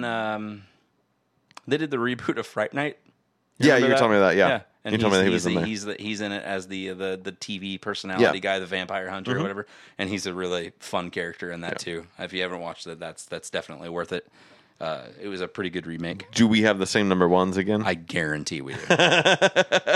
1, 2, 3. The Mandalorian. This show is perfection. Oh dude. my god, it's so good. It's everything I wanted and more in a Star Wars legitimate live action Star Wars TV show. I'm so glad they waited to do a live action show until they could do it right. To do it right, because this is right. Yes. This is absolutely right. I'm so stoked to see what we do with Obi-Wan. I'm excited. We already have season 2 of this filming. This makes it legit. Like it just is like, hey, we can do this right. They can do it right. They did it right. It's so good. Pedro Pascal says so much. He's such a good actor. I didn't know. Even seeing his fucking face, like you can tell and I told Mandy, I was like, just like, it's nuts how much emotion this dude puts behind a fucking mask. It's crazy. Yeah, it's like watching some of that people like Prowse whenever he used to do like Vader stuff. Whenever like in like was Prowse Vader in Return of the Jedi? Yeah, I think he was in all. He was in all 3 of the originals. I think so. So like whenever I feel like you could see the actual emotion whenever the Emperor is unlimited powering Luke, and he's screaming and saying, "Father, help me," and stuff like that, and you can actually like see like almost like that struggle of like looking back and forth and stuff, and it's just looking back and forth, but you can actually like you feel it kind of a thing. I was just like, I get that kind of like that kind of a thing, like whenever he sees the child. You can tell he cares. He's like a dad. You know, you could tell he wants nothing but to take care of team. Him. Like between like whoever's writing those episodes and giving him those lines, him performing it, and then the director and how they're like They And figured out a way to directors capture. too. And I was surprised. Like the Bryce Dallas Howard one was good. Yeah. I heard this one's great. And this is Dave Filoni's is on, this like, some of the them. Chow chick, don't know. Margaret Cho. That's not Margaret Cho. Is it? Who is it? Oh. I thought that she directed an episode. Margaret Cho's the stand-up comedian. I don't remember. I'll look it up. There was a Chow, I think was on the credits I saw this week. So that Whoever it was, you the be right. director, they said that they thought that they did a really good job. So with this episode. over the last couple of weeks, just this past week, I watched episode 7 and 8, prepping for 9 because 9 coming out, And so I rewatched both of those because I was like, I just want to see what's going on with it. And because I put them on, but I haven't just sat down on the couch and been like, I'm watching these movies, and I might do some other things, but I'm going to intentionally watch these movies. They just don't feel the same now that we have this. Like that, we have the texture and the feel of these movies. Mm-hmm. Those movies are good in their own right for what they absolutely. are, but they just don't hold a candle to the Mandalorian. this does Star Wars so right. Yeah. What we've wanted and needed for so long. Yeah. And like I said, it sucks that we had to wait this long to get to it, but it was a like good thing. the right time, the right cast. Like everything is like screams Star Wars about everything revolving around this. It's just amazing. I watched Last Jedi last night while I was prepping show notes. And in the lens of not probably sitting and watching it for, it's probably been 9 months or so since the last time I watched it legitimately all the way through, and I can see where people had problems with that movie now that I've stand back, and I don't have general problems with it, but like watching it now is just like, why did they make these choices? Like they're really different choices that I see JJ's vision in episode 7, and I see from the trailer of episode 9, like all the sneak previews, the vision of JJ. I was like, why did they venture away from JJ's vision? Like, why did they? That was weird to me that they chose to find a different creative direction for that second movie. I get where they were going to have like a different director on every movie, even is that like Trevorrow was going to do Rise of Skywalker, what became Rise of Skywalker, and they were going to have a different director on each one. But man, I really think they just missed out on the opportunity to have a really cohesive story by not letting JJ do Last Jedi, since he ended up being in Rise of Skywalker and all that. But whatever it is. Did you see where they announced that they're gonna have a Star Wars like a Jedi Temple game show on Disney Plus? And yeah, it's who's hosting it? What's his name? Jar Jar Binks. Yeah, the guy, the actor that plays Jar Bard. Yeah, I saw that. I'm super pumped for that. It makes me. I'm like, is this gonna be like Legends of the Hidden Temple, Yes, but it with is. like Star Wars? Yes, like it we're is. training? That's gonna be legit. That has to be what it is. I'm so excited if that's the case. Yes, I was super excited for that as well. Right. Movies, man. movie time. We're almost done. Got a lot of movies. I mean, well, not almost. We are not even halfway through. We're getting close. Ish. Buckle up. It's a long episode. That's what we do. All right.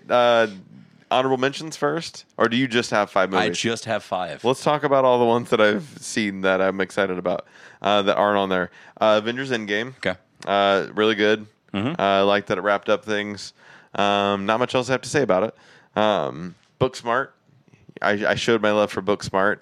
I thought it was a really clever, smart, like high school party movie. Not your run of the mill one. Felt like what like broke the barriers that like Superbad did when it did, but just in a different way.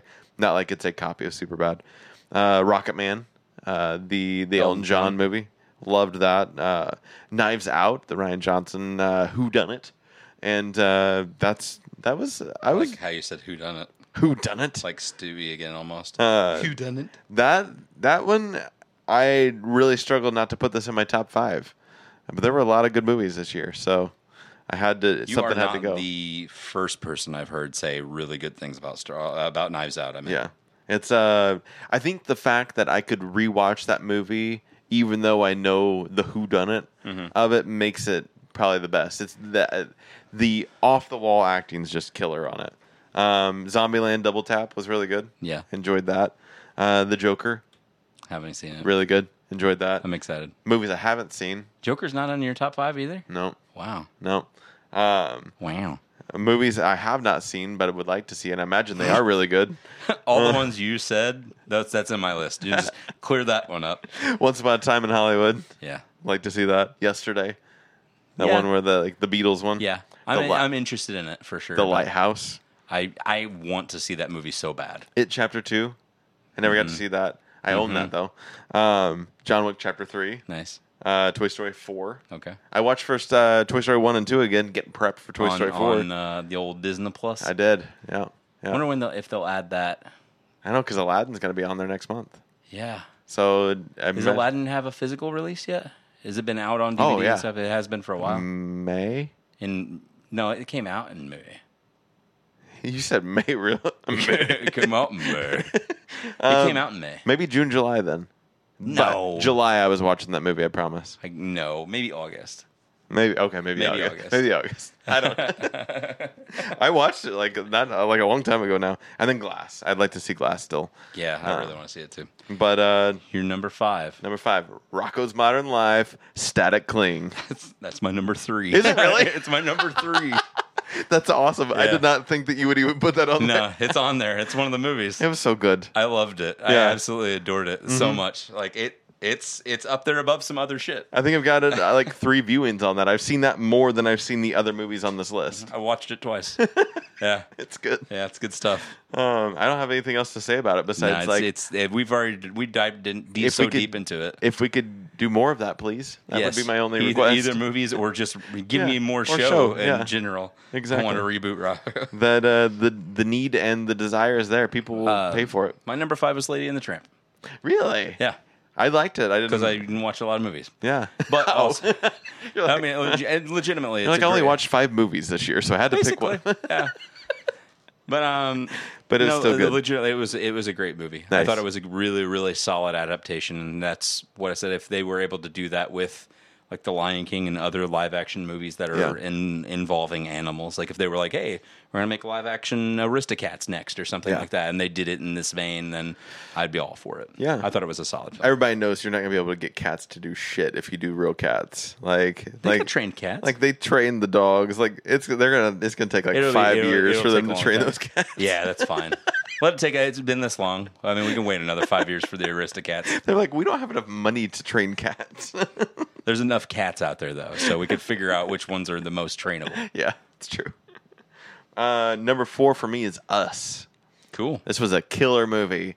I blew it up when I watched it, but this is it's really weird. Jordan Peele.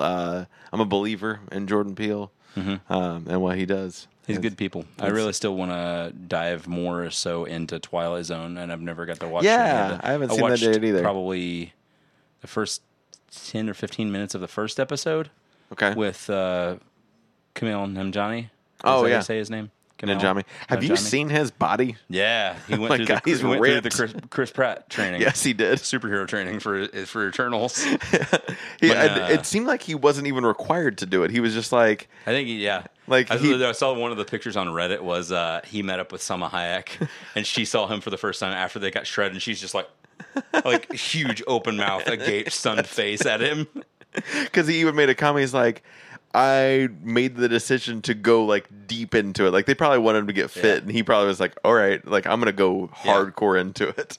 Yeah, Took it serious. I like that dude. I have it. I would like to watch that Twilight Zone. What's Yeah. it on? CBS All Access? Yeah. Ugh.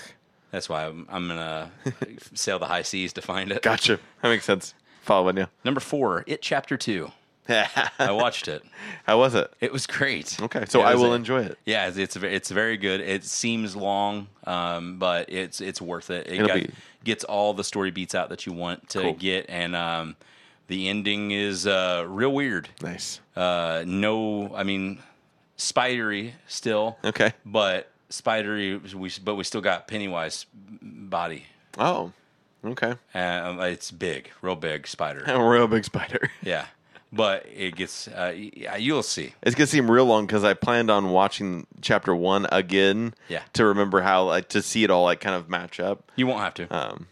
You kind of get the recap of A everything. little bit, yeah. Okay. You get enough recap that you won't. I won't be like, what happened? Yeah, if you don't, then you won't. I mean, you won't regret not watching it again. You'll get enough of it there. There's still plenty of kids in this as well. No too. regrets. And fucking Bill Hader, dude, Good. steals the fucking show. Nice. Like he's amazing in that role. Like he's so good. I like he's a good such Bill a good Hader. serious actor. I'm so stoked. I want to watch Barry so bad. Yeah. Yeah. But Very I think nice. I feel like that's if I dive into getting HBO Now again for a little bit, Just wait and get HBO Max. I just meant for the time being. Oh. We'll probably get Max and keep Max, honestly, because okay. there'll be enough shit for it. There's enough that you're excited about with that's it. what I meant. I'll probably. I really want to watch Watchmen, and I really want to see Barry. They're slinging words around. They said HBO Max is going to do family better than Disney Plus does. Wow. Well, I would like They're to slinging. see that. Yeah. What was the other thing on Apple Plus that was family thing that I want to see? Family? Or Like Apple? Is it Apple Plus? What am I talking about? M. Night Shyamalan's Servant? No. The Ghost Rider reboot. They're doing Ghost Rider yeah, reboot yeah. on there. It's already out on there. Yeah, so it is. Yep. Yeah, I haven't watched it yet at all. But It's on my list. I have not watched a thing on there. Yeah. Though I've went on there and been like, "Ooh, I'll watch that." Yeah, I'll watch pick that. out some shit. Yeah. Number 3 for me is Pokemon Detective Pikachu. See, I didn't get to watch the whole movie, but we watched like the first 20 minutes, and I absolutely adored what I watched. Yeah. I thought it was a great film. Yeah. But, we didn't Didn't get feel to like you finish could rate it so- on No, there. No, not. I mean, I didn't want to go off in 20 minutes. I want to do a movie that I actually watched. That's fair. It gave me all the feels. This was, I mean, even in the trailers, it gave us all. We talked about the feels of just like childhood and everything, and they did it right. It was one of those things. It just like The Mandalorian is like we waited this long for a true like live action Pokemon movie, but we waited this long for the right reasons because it definitely is done right. Like it feels so good and it's so neat to see all that kind of play through. So there's no reason why that one's not number 3 on my list. My number 3 I already said, which was Static Cling. Oh, And yeah. then, so I guess I'll just go ahead and do my number Yeah. 2. My number 2 is Avengers Endgame. Obviously, I thoroughly enjoyed it. Mm-hmm. We talked about it a lot at the time of, and I Love You 3000. Aw. That's it. Jay and Silent Bob reboot number 2 for me. Never watched it. I have had the pleasure of watching it twice, and being the crazy Kevin Smith fanatic, it had to be on the top 5 list. It comes out January 20th to home video, and I'm I just thought about something. and I'm super excited for the world to see this movie. What are the chances that we have the same number 1 again? It would be pretty bizarre considering neither one of us has seen the movie.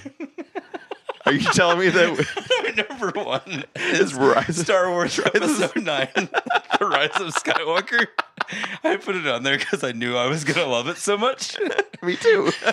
But I just did it as a fluke. We're But I was just thinking, I was like, surely his number 1's not Avengers Endgame. no, it would be Star Wars Episode 9, Rise of Skywalker. Every category so far. Yeah, we will venture apart in these next 2. I'm sure. Maybe. Yeah, we have to. We don't have anything we can say about it except for the trailers look great. They sure do. Did you watch the Fortnite little sneak preview that they did on there? For Fortnite? That was For the game? most bizarre thing I've ever seen in my life. I've never played more than 5 seconds of Fortnite, and I died a bunch of times. Everybody shot me, and I was like, I'm not part of They this did game. this with when Endgame came out. They did it with you could play as Thanos. So no, this is different than that. So there was an in-game event, which they have events all the time. Yeah. And somebody had asked if I could sit down and watch it with them, and I was like, yeah, I'll watch it with you. And so when they did this, like you had like Millennium Falcon come in, and then you had some Star Destroyers come in the sky and whatnot, and then the Millennium Falcon landed. And this guy came out and he started talking and he was like, "Hey guys, blah blah blah blah, blah. We're talking about stuff." And then J.J. Abrams' Fortnite character came out and they introduced a clip of Star Wars, like the movie. Like they put a screen up and you backed up and you watched. It's like they did that with was it Marshmello? Marshmello performed a live concert, a full live really? concert in there. That's cool. So if you were in a Fortnite match at that point in time for a full hour and a half. You were part of an actual live That's cool. Marshmallow concert. Like Yeah. his animated character was there, and he had I watched some of the clips of it. Yeah. He had a full like CGI dot suit on. Oh. So it was actually moving and reacting to what he was doing in real time live on the internet, and it was just a full like everything was like lit That's up. cool. The screen, like the whole sky was just like rave sky. Yeah. Like everything changed and whatnot. So it seems like it's pretty similar to that. They took kind of over live with event. it and showed a clip of the movie. Cool. It was just a kind of funny part, but like Ray's using the Force and stuff. It's like kind of a like you'll I let didn't us watch- pass I kind of didn't thing. watch episode chapter 7 of The Mandalorian, but I did see. Did you watch the clip? 2-minute clip that Yeah, was on there? where they're afterwards. that ice kind of building and Yeah. everything. Yeah. So I guess that's not where the throne room was. Yeah. Kind of what we were thinking at that time. But yeah, so I've seen a lot of clips of it. No spoilers. I'm super excited that I'm going to see this movie tomorrow with no spoilers, and I'm expecting it to be awesome. I will shoot you a very spoiler-free review tomorrow night, maybe when I get out, and be like, it was cool. I hope so. Where we move on to from here? Music. We go to music. A lot of good music in 2019. There was. I definitely made a very big shift over to a lot of pop and rap type music this year out of my normal like what are the rock bands that came out with music? Like there's very little rock in my role. I guess we should hit up some honorable mentions first. Let's and do then that. We'll dive into the top 5. I've got a lot of honorable mentions. I don't have a huge chunk, but I've got. I could be a little bit more choosy probably, honestly. okay on We things can I get like. choosy and pick like pick a few. If you I'm want. going to say I really enjoyed Sum 41's Order in Decline. Cool.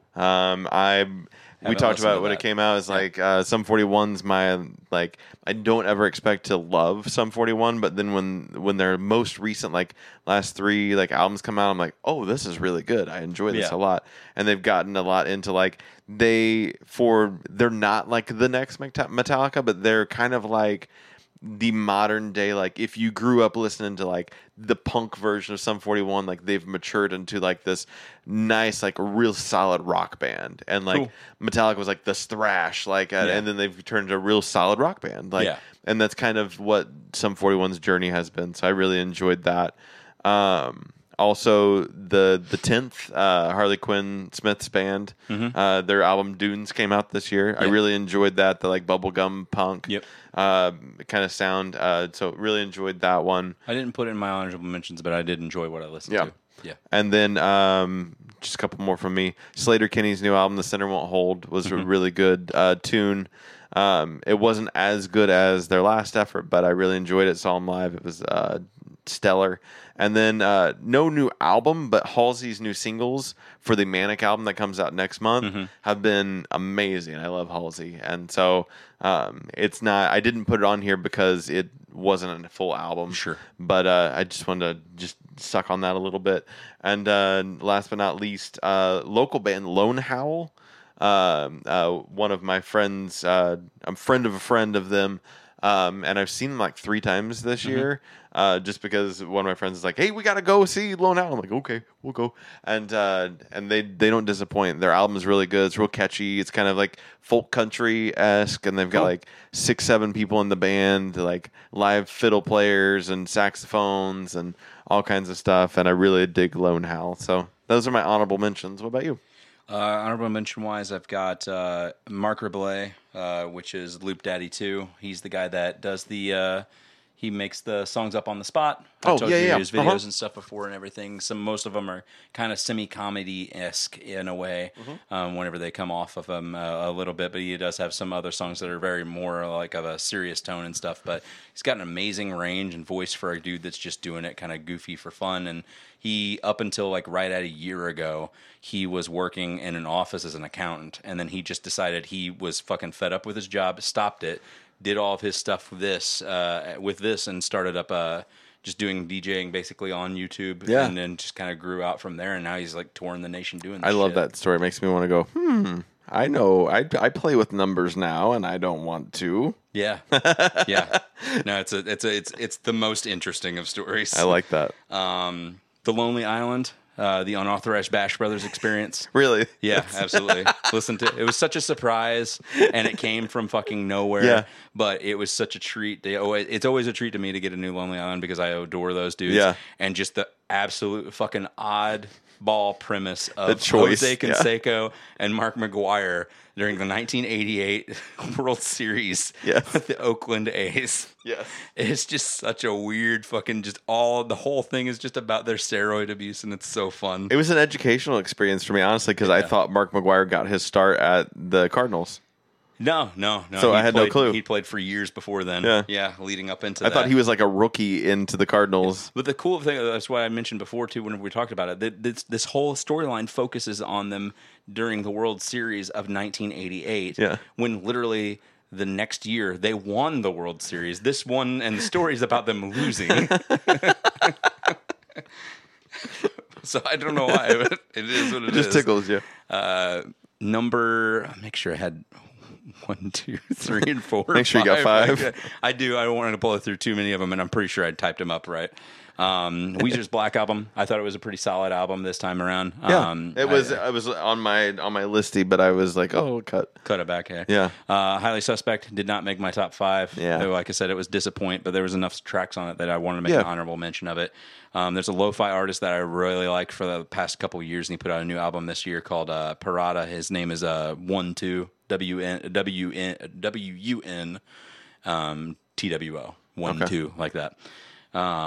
It's super solid lo-fi, and his albums are usually like 30 minutes or so. Okay. And every track is only like a minute and a half long, but it's just really awesome, chill lo-fi beats, and I really like going to his stuff. He has albums that he writes usually once a year. He'll write 2 to 3 albums a year because it's so easy for him to write. But once a year for the past 4 years, he's written a Christmas album called Snow. And he's got Snow Volumes 1 through 4 now. I see. But those are always pretty solid. And then my last honorable mention is Rex Orange County's new album, Pony, that came out. But that's my honorable mentions. What's your number 5? My number 5 is Function Space. I talked about him a little bit before. His album Origins came out, and he also has some other new singles that he's thrown out as well. One of which was the first one that I had heard. I didn't hear the album until I had heard that single first, which was Maybe. It's very reminiscent of John Mayer in the last few years, kind of in that route that he's going, where it's kind of got a weird poppy, synthy 80s blend to it, kind of like how New Light sounded in a way. But it's got that kind of flavor to it front to back. And I love it. I love that genre of music. I'm finding that I like that more and more. But yeah, that was my number 5. Very nice. Mine is Devin Townsend's Empath album. When it came out, I was like, this is going to be one of my top albums of the year. Like, I knew immediately that was going to be kind of a changing experience of an album. Got the pleasure of seeing him live this year, performing some of the stuff off of there acoustically. And it was just a monumental album of just like crazy shit. And I just fell in love with it immediately from the first single. Wasn't even a big Devin Townsend fan before that, and knew of him and knew that he was talented, but that album really spoke to me, and I definitely enjoyed the Empath. Good deal. My number 4 is Gary Clark Jr.'s This Land. Was made for me and you. Yep. He is a St. Louis native blues musician, and I guess blues rock. I've really enjoyed his stuff in the past, but this album kicks so much ass, and it has a really good heavy rock tone to it, but then there are songs that are on there that are just so reminiscent of like Prince even. Really? Like his guitar playing is fucking immaculate. He's amazing to watch, and I adore it. The actual song This Land, the self-titled track that's on there itself, is just all about basically being scared to be a black man in America, kind of a thing. Yeah. So it's got a very heavy-handed message to it and whatnot, but it's really good. It's if you like anything that's like blues rock at all, any way, shape, or form, definitely check out Gary Clark Jr. because you will not be disappointed. Nice. My number 4 is Hobo Johnson's The Fall of Hobo Johnson. That's my number 2. What? Yep. This was a surprise to me because I had heard Hobo Johnson. You had introduced me to him a while back, and from Peach Scones, and I liked Peach Scones. Didn't really like anything off of The Rise of Hobo Johnson. It wasn't like that album that really spoke to me. And then when this one came out, I was like, oh, I like Subaru Hatchback. Like, that's really good. And then like kind of just getting into it from that angle, and then just really listening to that one on loop. I listened to that album a lot this year. It actually took me a couple listens to get more so into this one than it did the first one, because the fall had like Romeo and Juliet and other tracks on there that I absolutely adored. I loved the more melancholy, somber tones that kind of kicked me into it. Yeah, and then the upbeat kind of took me a minute, and that's what I mentioned before. I think whenever I first heard the single for what's it called, the fucking big single. Hey, I can't think of the name of it. I don't remember. God. Anyway, it's that first single came out and it had more of a full band poppy effect to it in a way. Yeah. And Jay wasn't a fan of it because when we were listening to it on the way to work, just because it was so much of a shift as far as he goes. But I thoroughly enjoyed it. I liked it a lot. Yeah. Yeah. I like the poppy. The poppy, I end up more on the upbeat of the pops. For sure. But love it. Move Her Awayer is my favorite song on that album. Cool. If you wanted to know. I know you didn't ask, but I wanted to tell you anyways. Move Her Awayer is a really good track. I honestly think that Super Hatchback it's such a weird fucking quirky song. I love it.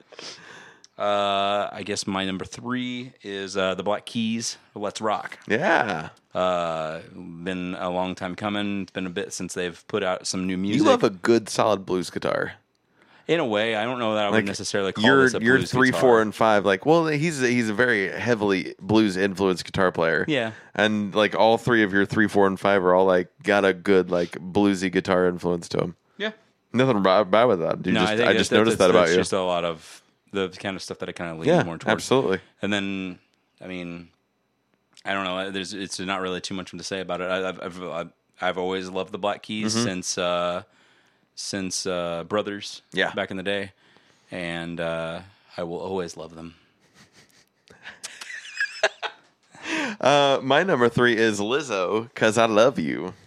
I almost put that down as an honorable mention, and I forgot. I should have put that down. Lizzo has, I appreciate that I liked Lizzo before it was cool to like Lizzo, and not like a hipstery kind of way. I didn't hear her anything until Juice came out. But I thoroughly enjoyed it when Juice came out, and then I started listening to more of the old music. Yeah. And then it kind of just grew from there, because that new album didn't come out until probably like 3 months after Juice came out. Yeah. As a single. Yeah, there was a big gap on there. I brought up Juice in the thing. Yeah. Yeah. I got an this is the complete reason why I subscribe to like all kinds of different record labels, like Email Blast, like not email, like their newsletters, because they'll put out like, here's singles from like our upcoming artists and everything. And she was one of those where I was like, I really like this. Like, it's really good. I listened to, or I subscribed on to Reddit has a subreddit called Listen to This. Oh, yeah? And it's just people suggesting odds and ends of different bands and stuff. That's how I kind of got into like 1, 2, and that's where I found Function Space as well. Oh, nice. But it's a really good entryway to kind of finding some new artists and whatnot on there. Yeah. And so Lizzo has, like I said, taken the world by storm, and 'Cause I Love You has been a wonderful album. And as I get to know more and more about her as a person and as an artist,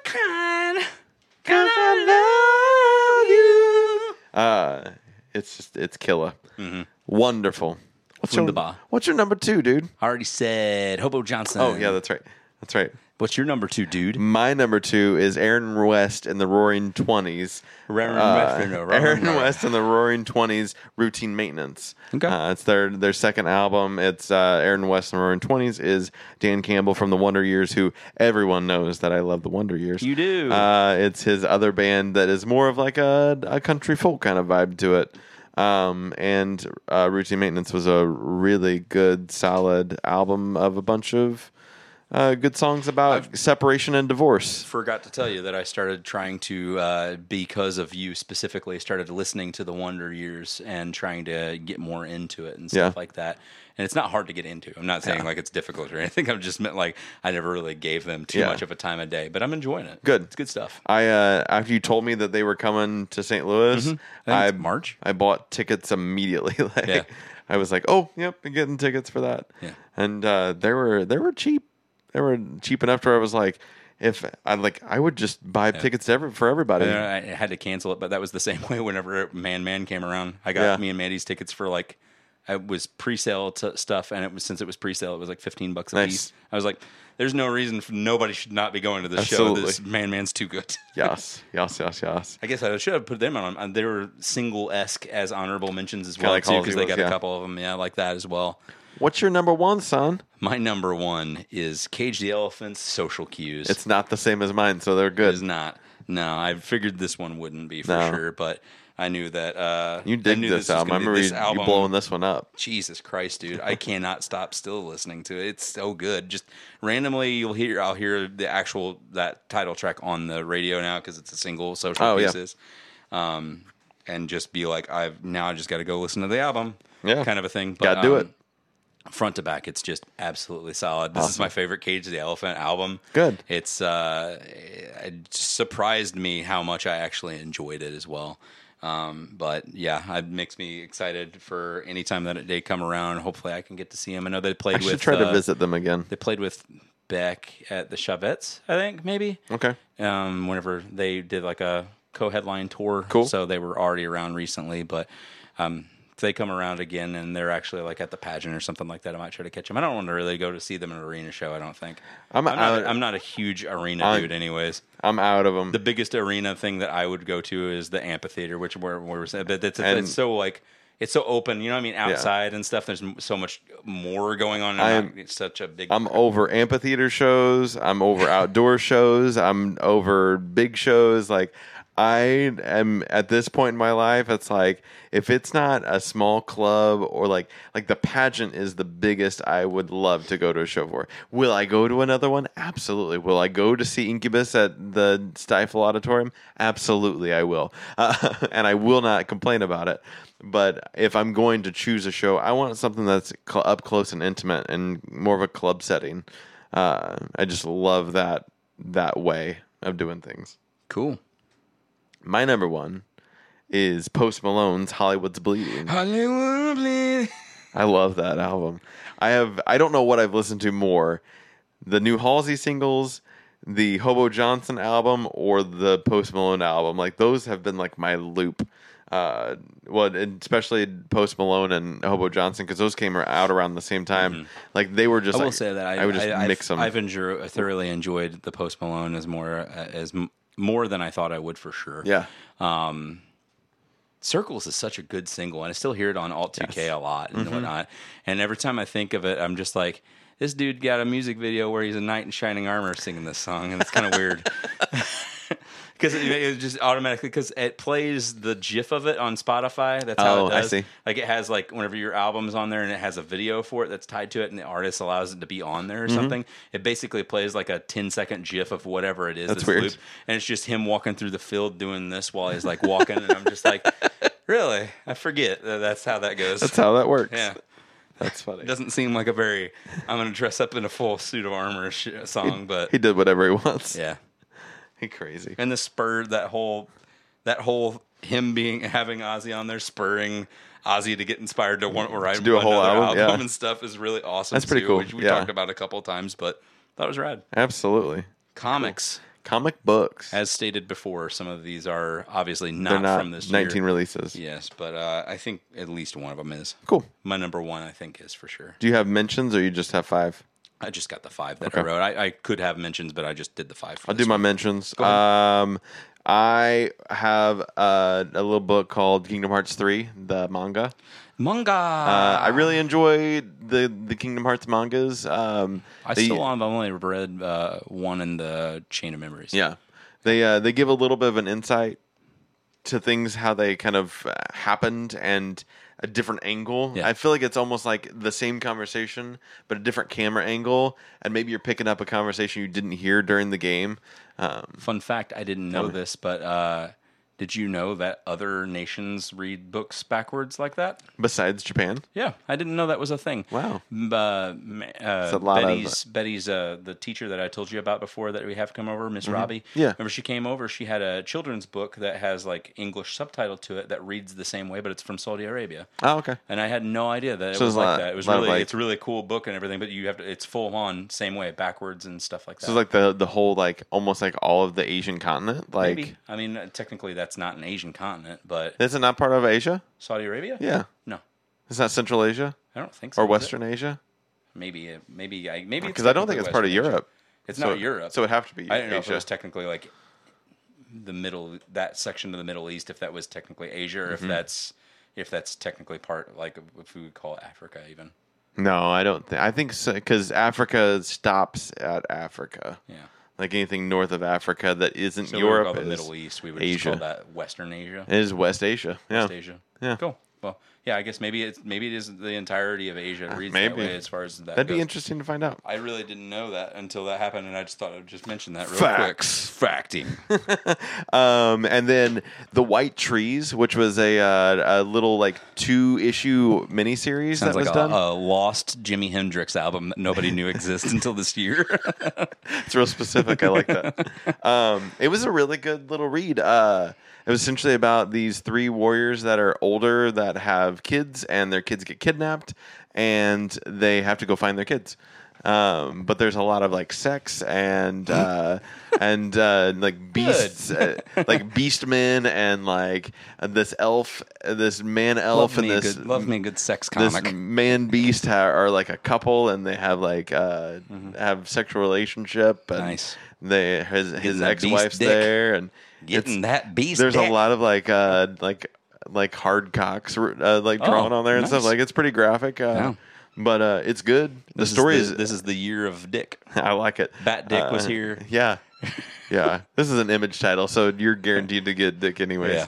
But I really enjoyed that. The story was pretty solid on it. And then Second Coming, which is not about dick at all. It sounds like it though. I know. This is the book that Ahoy Comics picked up after Vertigo dropped it, and then Vertigo then collapsed. Second Coming is the story about Jesus Christ being handed off to a Superman type character yeah. I when remember- God gets tired I of like. remember you talking about it 'cause- now. Yeah. And so the premise, I've actually read this now because I was talking about it before it came out. So God has the way that he's done things. And then when Jesus comes around, it's all about love and forgiving people. And God's annoyed at Jesus because Jesus is like, you just got to love everybody. And God's like, no, you're my son and you need to like toughen up a little bit and give people tough love. They need to follow fucking rules. Like they need to do this stuff. Yeah. And so he ends up giving him to like the Superman type guy and is like, here, spend a day with him because he actually knows how to handle bad guys and stuff like that. Yeah.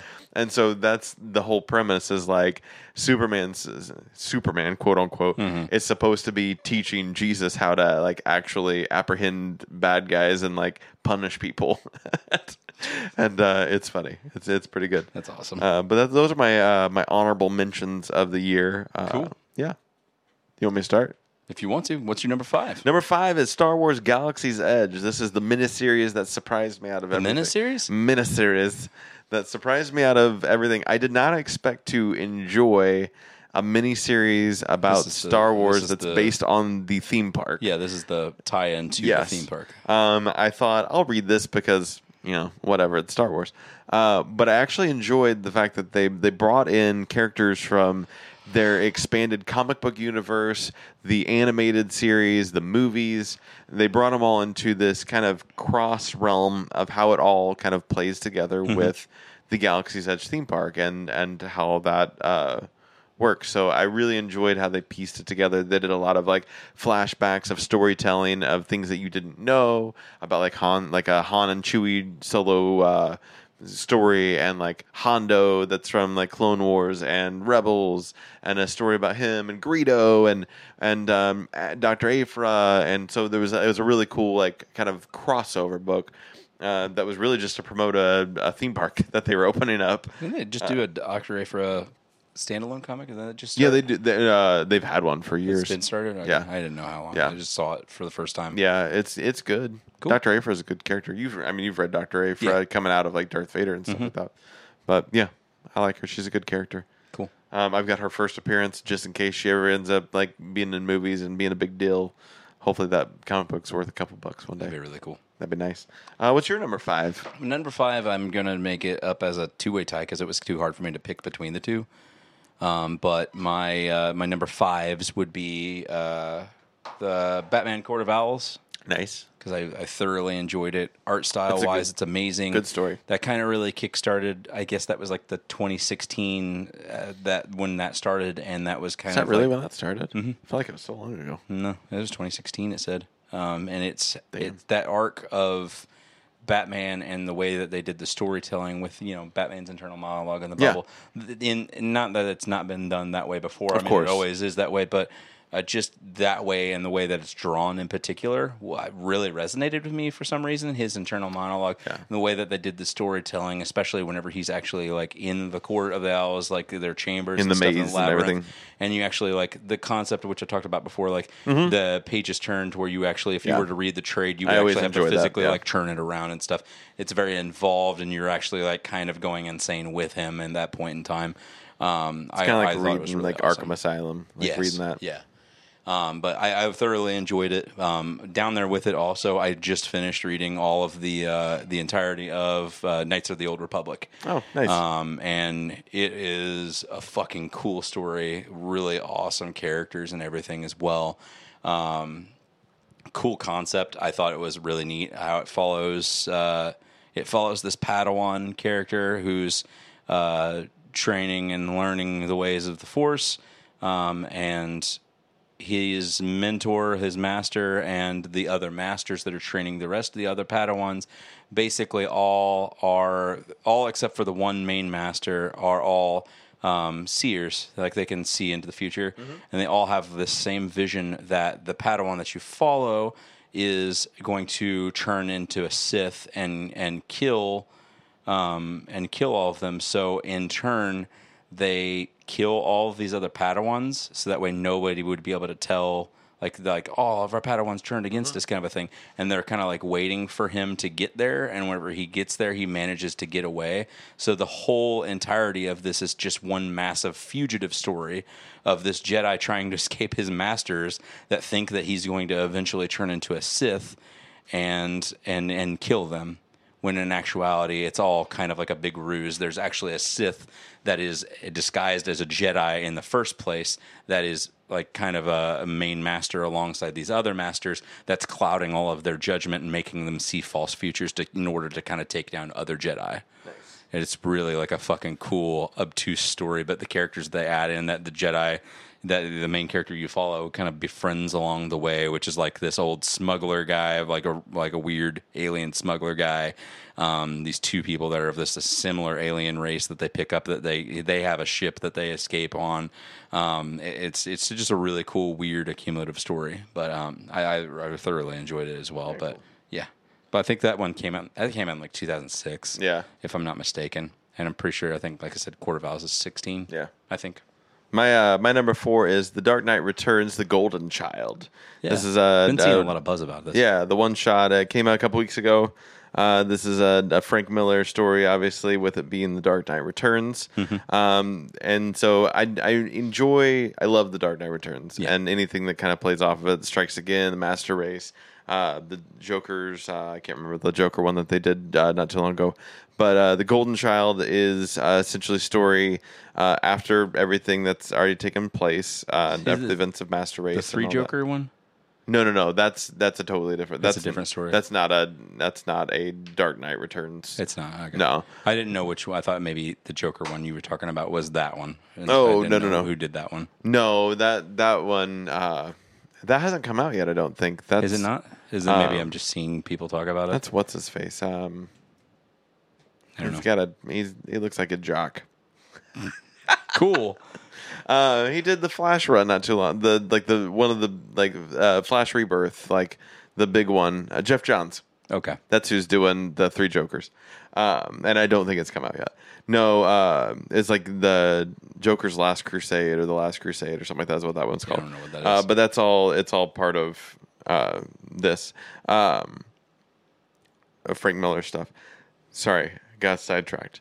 The Golden Child is taking place after the Master Race, and Carrie Kelly has become Batwoman, and so she is an active Batwoman doing things.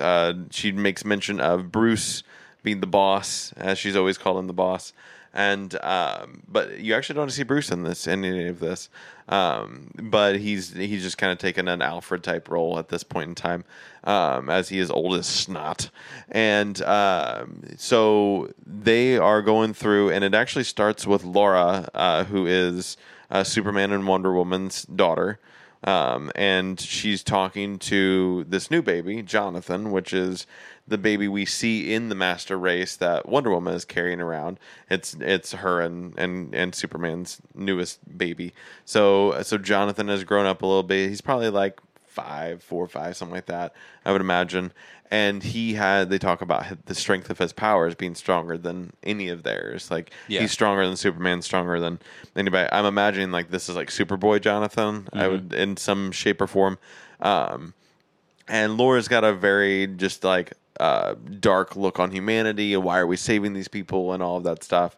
And Jonathan's she's maybe almost like a Jason Jaina type thing in a way. Yeah, well, but there's such a Laura's like in her 20s, like she's way older, but she's just kind of showing Jonathan the ropes a little bit, and but so while she's kind of walking through showing Jonathan humanity and why are we doing these things for people, you've kind of got Carrie Kelly doing her thing on the streets, and she's actually fighting protesters about Donald Trump. Oh, like it's all very like in theme on everything, and the whole story is this the one that I've seen like had like the Joker and he's dressed up like, or he's like, is this the same like story? A red, white, and blue Joker? He's like all for Trump kind of a thing in a way. Trump is actually in this story is a puppet of Darkseid and the Jokers. Like they are actually controlling everything on the background of it all. And how fucked is that? and so it comes out once, as everything's said and done, they defeat him and everything, and it comes out that he's just been a pawn to their plan. That's crazy. And all of that. And Jonathan is the golden child. Yeah. He ends up being able to just defeat Darkseid and just crumbles. Like it's pretty cool. It's just a one shot and nothing too crazy. But that's cool. I love the art style is really good. Frank isn't drawing it. I can't remember who the artist on this is, but he's either handpicking people who have a similar art style to him, or they are kind of making their style a little close to him. Like they're kind of mimicking his, at least his art style when it came to like the Dark Knight books and things like that. But another solid entry into that. He could just keep doing this. I think he plans on doing like just little stories or maybe like little mini series to keep this going as long as he can, and that he's into it. So that's my number 4. Nice. My number 4 is going to be the Lock and Key series. I've read all of it now. You read all of it? Yep. Do you read the newest one, the Dog Days one that just came out? I didn't read that one yet. I read the first 6 volumes of it. I actually saw it and at a store, and I almost picked it up for you because I was like, I know you don't get to go out to the comic shops, but I know you don't read physical much either. No, not usually. But no, it was such a good storyline. I love the way that it wrapped up and everything too. But which we talked about it before on the show. Did you see that image? Such a weird the Netflix image. No, not yet. It's just an image of like the back of somebody's neck with a key in it. It looks pretty sweet. I'm excited for that. I keep telling Mandy about it. I was like, you legitimately would like this. I told a couple of the ones that are on my list. I told her, I was like, I said I want to go out and I want to buy the physical trades of this just to have as part of a collection, anyways. That kind of collector mentality to kind of have it that way. It's on there. I said there's another one that I wanted her to read as well too.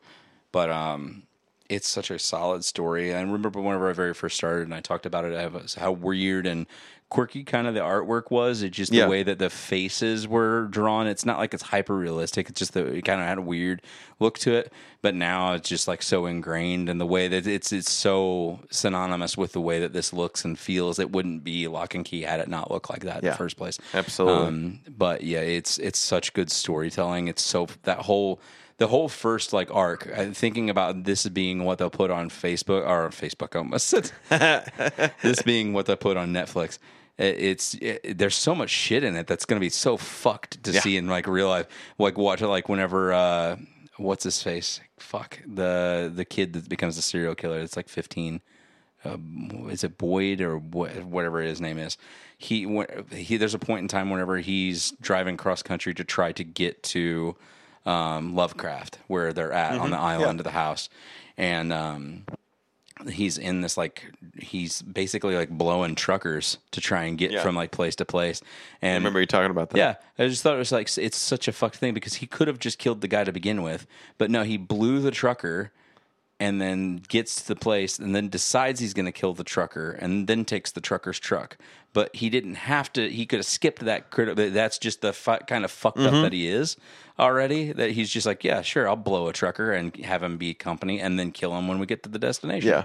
So I mean, it's just that kind of seeing that on a small screen is going to be kind of weird and fun if they try to go that route. Whatever they try to do on it. Yeah. But Joe Hill is such a good writer. He is. I thoroughly have enjoyed the story. It went some places that I kind of thought it might eventually go, but yeah, there's some elements to it at the end of it that I didn't see coming for sure. It's a good surprise, but definitely recommend that. So that's my number 4. I'm excited to dive into his Hill House Comics line at DC. Yeah, it's on Black Label. Yes. Right? Yeah. Yes. My number 3, and I realized it right before when I looked over at it, I didn't finish the series. It's the Umbrella Academy Hotel Oblivion that came out this year. Yeah. I didn't read the last issue yet. I forgot because I was reading it as it came out, and then I got behind and I read all of those, and I was waiting for issue 8 to come out, and I never read issue 8. I really enjoyed we talked about Umbrella Academy a couple of times. I enjoyed the art style. Gerard Way's writing is great. The concept of the Hotel Oblivion being kind of the prison where they put their villains away is very cool. And I am looking forward to finishing it, I guess. There you go. Let me get back in here on there. I wanted to make sure I had my list right. My number 3 is, as per recommended by you, Wicked and the Divine. Yes. Which obviously didn't come out this year again, but such a fucking cool story. And I told Mandy, I was like, I've got the physical trade of this one. Yeah. There's no reason for you to not read it. Absolutely. Whenever you get some time, because it's totally worth it. Yeah. And it's such a cool way to take the gods and characters of that nature and just be like, you're going to live for a couple of years and then you're just going to die. And then after, 7 years or 9 years it is, I think they get brought back. No, it's it's on a loop, 80. right? It's 80? Yeah, it's a big gap. It's a big gap. Okay. Yeah. I couldn't remember how. Maybe they only live like 7 years. Yeah, it's something like that. It's a very small amount that they live. I felt like it was maybe they're only on Earth for 2 years because they start off every single time as maybe like 2 or 19 and they die when they're like 21. Yeah, kind of a thing like that. Something like to that effect. But regardless, the concept, the stories, the characters.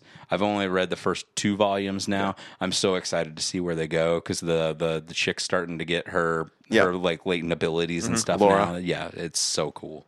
Yeah, I'm digging it. I really just love stories with old gods in it. Like I think that's just a thing I like. Like between like it's just interesting. That's why like God of War has always been so interesting. God of War is great. Yeah. The mythos of it and everything. And if they continue forward with Norse gods after the end of where we're at now, that's fine. There was rumors at one point in time they were talking about like the next God of War. It would just be him going from mythos to mythos to try and find some form of like civility where he could just be okay to live in peace finally once and for all. And somebody was saying like, the next time he goes, they were talking about tossing around the concept of doing Egyptian for like the next game or something like that. And then you'll actually like Anubis is like your big bad kind of a thing this time around. And I was like, that's fucking cool with me because I love and eat up that shit. Yeah. Well, and being that like Gaiman is like one of my favorite writers and that he grabs from there, like grabs like with Good Omens being like Christianity and with the American gods, and Sandman even has a lot of like I was gonna those say old he's got like lores Lucifer and yeah, stuff into this. He always pulls from that. absolutely kind of shit. is just so good. But then having stuff Who like writes Fables? Fables is Buckingham. Okay, Mark Buckingham, I think, I know is it the wasn't writer on Gaiman. that. I just didn't know who was it. Is it Mark Buckingham? I need to read more Fables. I love Fables that story. is so good. I only have. I think I've read like the first like 3 or 4 trades. I've read only the first 2 actually. Me, I have. It's solid. It's really And good then, writing too. What's the spinoff? The Jack of Fables. Jack of Fables. Yeah. Yeah, that one's Jack cool of too. Fables, and there's a bunch. There's of the spinoffs one on that's there. it's their telling of 1001 Nights too. Yeah. That's really cool. I've heard. I've not read that one, but it I've looks got good. it all Yeah. on digital, but I haven't read them. Let's see, where am I? We're at 3. Number 2. 2. 2 is a combination House of X, Powers of X, the kind of event leading up to the rebrand and the reboot of the X-Men series into Marvel. And Primarily, this is the one where you can see Xavier on the front with a giant weird domey X on, right? Yeah, On one of those. That would be the House of X. Because I book? think I Yeah, remember House of asking X. him, just like, "Who is this supposed to be?" And you're like, "That's Xavier." And I was like, "Why is he walking Yeah, around?" yeah, that's House of X, and then Powers of 10. Sorry, Gotcha. so This is the one that's primarily the story more- you said where it was the Powers of 10 10 is 1 yeah. year, 10 years, 100 years thing or whatever. Yeah, in the that's future. Powers of 10 is that Okay. one, and then House of X is more of like a standard like storyline straight Okay. through. I didn't think I would like Powers of 10 very much because I don't like when like storylines are just like hopping all over the place. But I really enjoyed it once I saw like it took until about issue 6 of an 8-issue arc to see how everything was really playing through on there. But once I did it, I was like, oh, this is amazing. Like it's really well written. That's cool. But like you had to stick with that book. If you dropped out like halfway through and was like, this is kind of shit, like Yeah. you would have missed out on something great, but you wouldn't have been wrong. Like it wasn't like pulling you in every time. The first couple issues Any were, of our books that we've mentioned on this list are kind of similar to that. yeah, you have to spend some time with them. Yeah. But Jonathan Hickman's run, I haven't really gotten to read the X-Men books that have spun out of these two, but these two as just a chunk were a really great series for this Yeah. year. What's your number 2? My number 2 is East of West. Yeah. I've read the first 4 trades now, and that story surprised the shit out of me because I mean, like I mentioned before, the first one I just kind of read on a whim. Opened up and just kind of was just like, I'll see what this is like and stuff. And it's so like just visual. There's like no really story beat to it for Yeah. that first, what would be, I guess, maybe like the issue or so. And how it just starts picking up and coming up with the story of the horsemen of the apocalypse and following around death. Yeah. Such a fucking cool character and such a weird oddball story. I that's one of those things too, and it's the same kind of principle as like what was the AMC, like Into the Badlands? How the world is, as we know it, is segmented and different because of like an alternate timeline or alternate history, if you will, in a way. And that's like very much so what this is. Like it even shows you, especially in the very beginning of Volume 4, because that was the one I read probably like a month or so ago. Which, as you start reading into it and delving into it, actually really thoroughly explains, like in very, very, very thorough detail, like where the almost like video game stats in a way, where in the nation it's actually broken up and segmented, and it shows like there actually has like a power meter on there. It was like army capabilities, and it had like 10 bars, and it was like filled up to like 8 for like the Chinese army, and like charismatic, and I was just like, it was weird that they went this route with it, like actually giving you physical stats for some reason, but then you kind of see like why the stats kind of that's came a into Hickman play. book, isn't it? And Jonathan Hickman, Yeah. he's so just detailed in everything that he does and Yeah, plans so out. they There's a explain why vibe. you're doing the stats too, because you're seeing it from the perspective of Arthur, the kid. I gotcha. That would come back, like Death's son. these X-Men books, like there's like for no reason. It's just like languages, just like in the extra pages where there's credits. He's just like got these different languages of shit, and it's just like details of like here's the stats of this like same thing kind of thing. Like just too much like over detail, and it's just like I mean, it's sure it's just for him. It's like hey, I'm gonna do this. Like it's just kind of excited about it. Whatever. No, it was such a That's cool. such a great story. I'm excited to read more in this year coming up and whatnot. But yeah, this is my number 2. Very nice.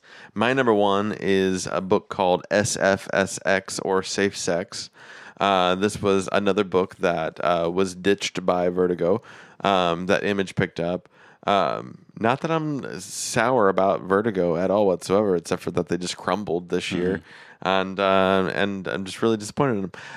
But anyways, this book, I've read the first issue, is super great. It's essentially we're in a world where there's like kink clubs and stuff like that, and once again, a lot of graphic detail of like there's the first page is like somebody getting fisted and whatnot, and so everybody's open about their sexuality and just has sex clubs and whatnot, and it gets not broken into. There's been like it's busted by the government or whatever. They shut it down, and they turn the club into like this. I think it's called the Pleasure Center, and it's this business.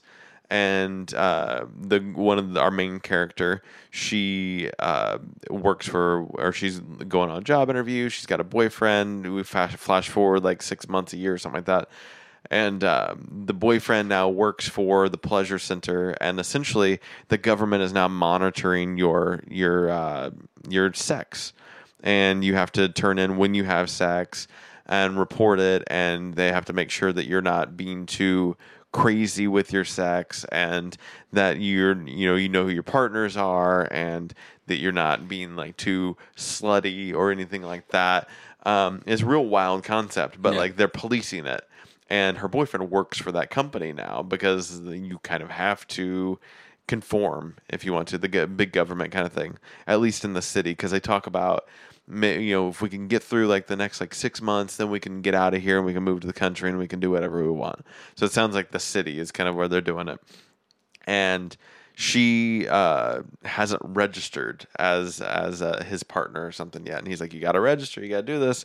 And I guess he goes in and since he works for the company, he goes to register for her. He gets in trouble. They come looking for her, and she dips out of there and is on the run, and finds out that her people that she used to go to the sex club with have like an underground new sex club, and so that's where she goes to kind of escape from the government. And that's kind of where issue 1 ends, and I haven't finished since then. But very interesting story, neat artwork. The story seems interesting. It's actually written by a like kink writer, like novel writer. And so, but I enjoy anything that's sex related, and comics, and I enjoy that we are getting out of the taboo that you can't draw like boobs and intercourse and it's all hard cocks artistic and stuff means. like that. I mean, Exactly. what it is. And so having places where you can support that is really cool. And so check out Safe Sex if you like that. That's my number 1 for the year. My number 1 for the year is Oblivion Song. Nice. As stated before, I think the only kind of like disjointed anything that I kind of just had to say about it that I wasn't a fan of at first was the pacing of the story, as how it kind of told, because I felt like it was trying to rush it a little bit, maybe going a little fast or whatnot. But honestly, everything else about the story I really, really enjoy. I love the concept of just the big blast radius of everything, what happened in Philadelphia, and having like these alternate areas of dimension in a way. I love the concept of it being like the brother that's there and whatnot. And where I left off was Aliens. Have you kept up with it? Not yet, not completely all the way. I think it was a little bit ahead of you last time we talked, but like by an issue or two, because I was reading by issue, you were reading by trade. Yeah, but I haven't picked it up in a while either. I think the third trade is either out now or it should be out very soon. 4th trade should be coming out soon, I would imagine. I'm even not sure. Are they in 5s? Right? They're in 6. They're in 6s. Yeah. Okay, so no, not 4. Not the 4th one wouldn't be out yet. Because I found it. Yeah. No wait. I think 22 just came out, or 21 or 22 just came out issue. So I didn't pick up the third one yet at all. But Gotcha. I finished on the second one. The second one had the cliffhanger where it's like the aliens that are watching things. Yes. Yeah. So didn't know what's going on with that and everything, but it's interesting enough to me that I absolutely loved it. Yeah. It was really hard for me to pick between a lot of these. And like I said, I felt like partially like I should have picked something that was going to come out this year, which would have been Oblivion Song. It didn't come out this year. It didn't this year? No. I thought that the trades are they not current? Yeah, but I mean, like the book didn't start this year. No, it didn't start this year. But I mean, it's actually current and ongoing. Yeah, it is still ongoing. Yeah. That's I what was I meant. going for like things that came out this year, like started this year was what I was looking at. No, I meant actually things that like there's still issues Like coming even out. still, this year. that's the only one. that's what I meant. I'm picking up what you're laying down. Yeah, No, absolutely. and as far as like an ongoing story, It is still ongoing. Yeah, absolutely. But no, that was my number one. I liked it Cool. a lot. And you got me hooked on it. And I like it a lot. It's something we share together. So Yay. there's not a lot of books that we read, or even really like media in general, and except for we clearly have. I just thought about it. For the listeners at home, Okay. this is how we're ending the show. You ready? I'm ready. Here we go. Oh, we're going now. For the listeners at home that are listening to this Okay. on New Year's Eve, 10, 9, 9, 8, 7, 6, 5, 4, 3, 2, 1. Happy New Year and feel New Zealand. And this is Barbara Walters, and this is 2020. God.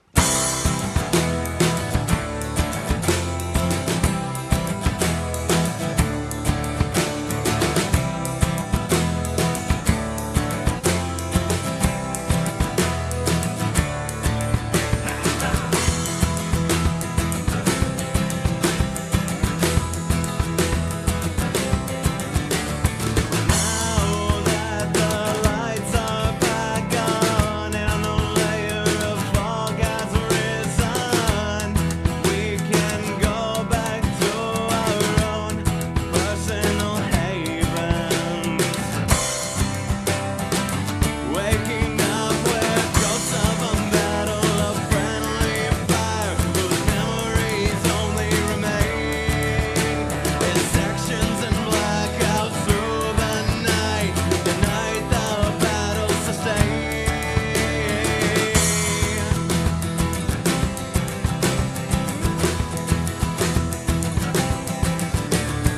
Now that the dust has settled, we can all see the damage. Pick yourselves up, dust off the sin, piece the puzzle back together in loving memory of ghosts of a battle of friendly fire, whose memories only remain in mix-ups and blackouts through the night the battle remained.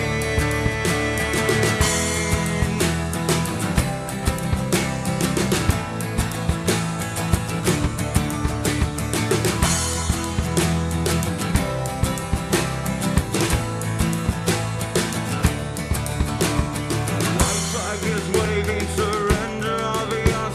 I'll swear this off once and for all, or at least until complete recovery.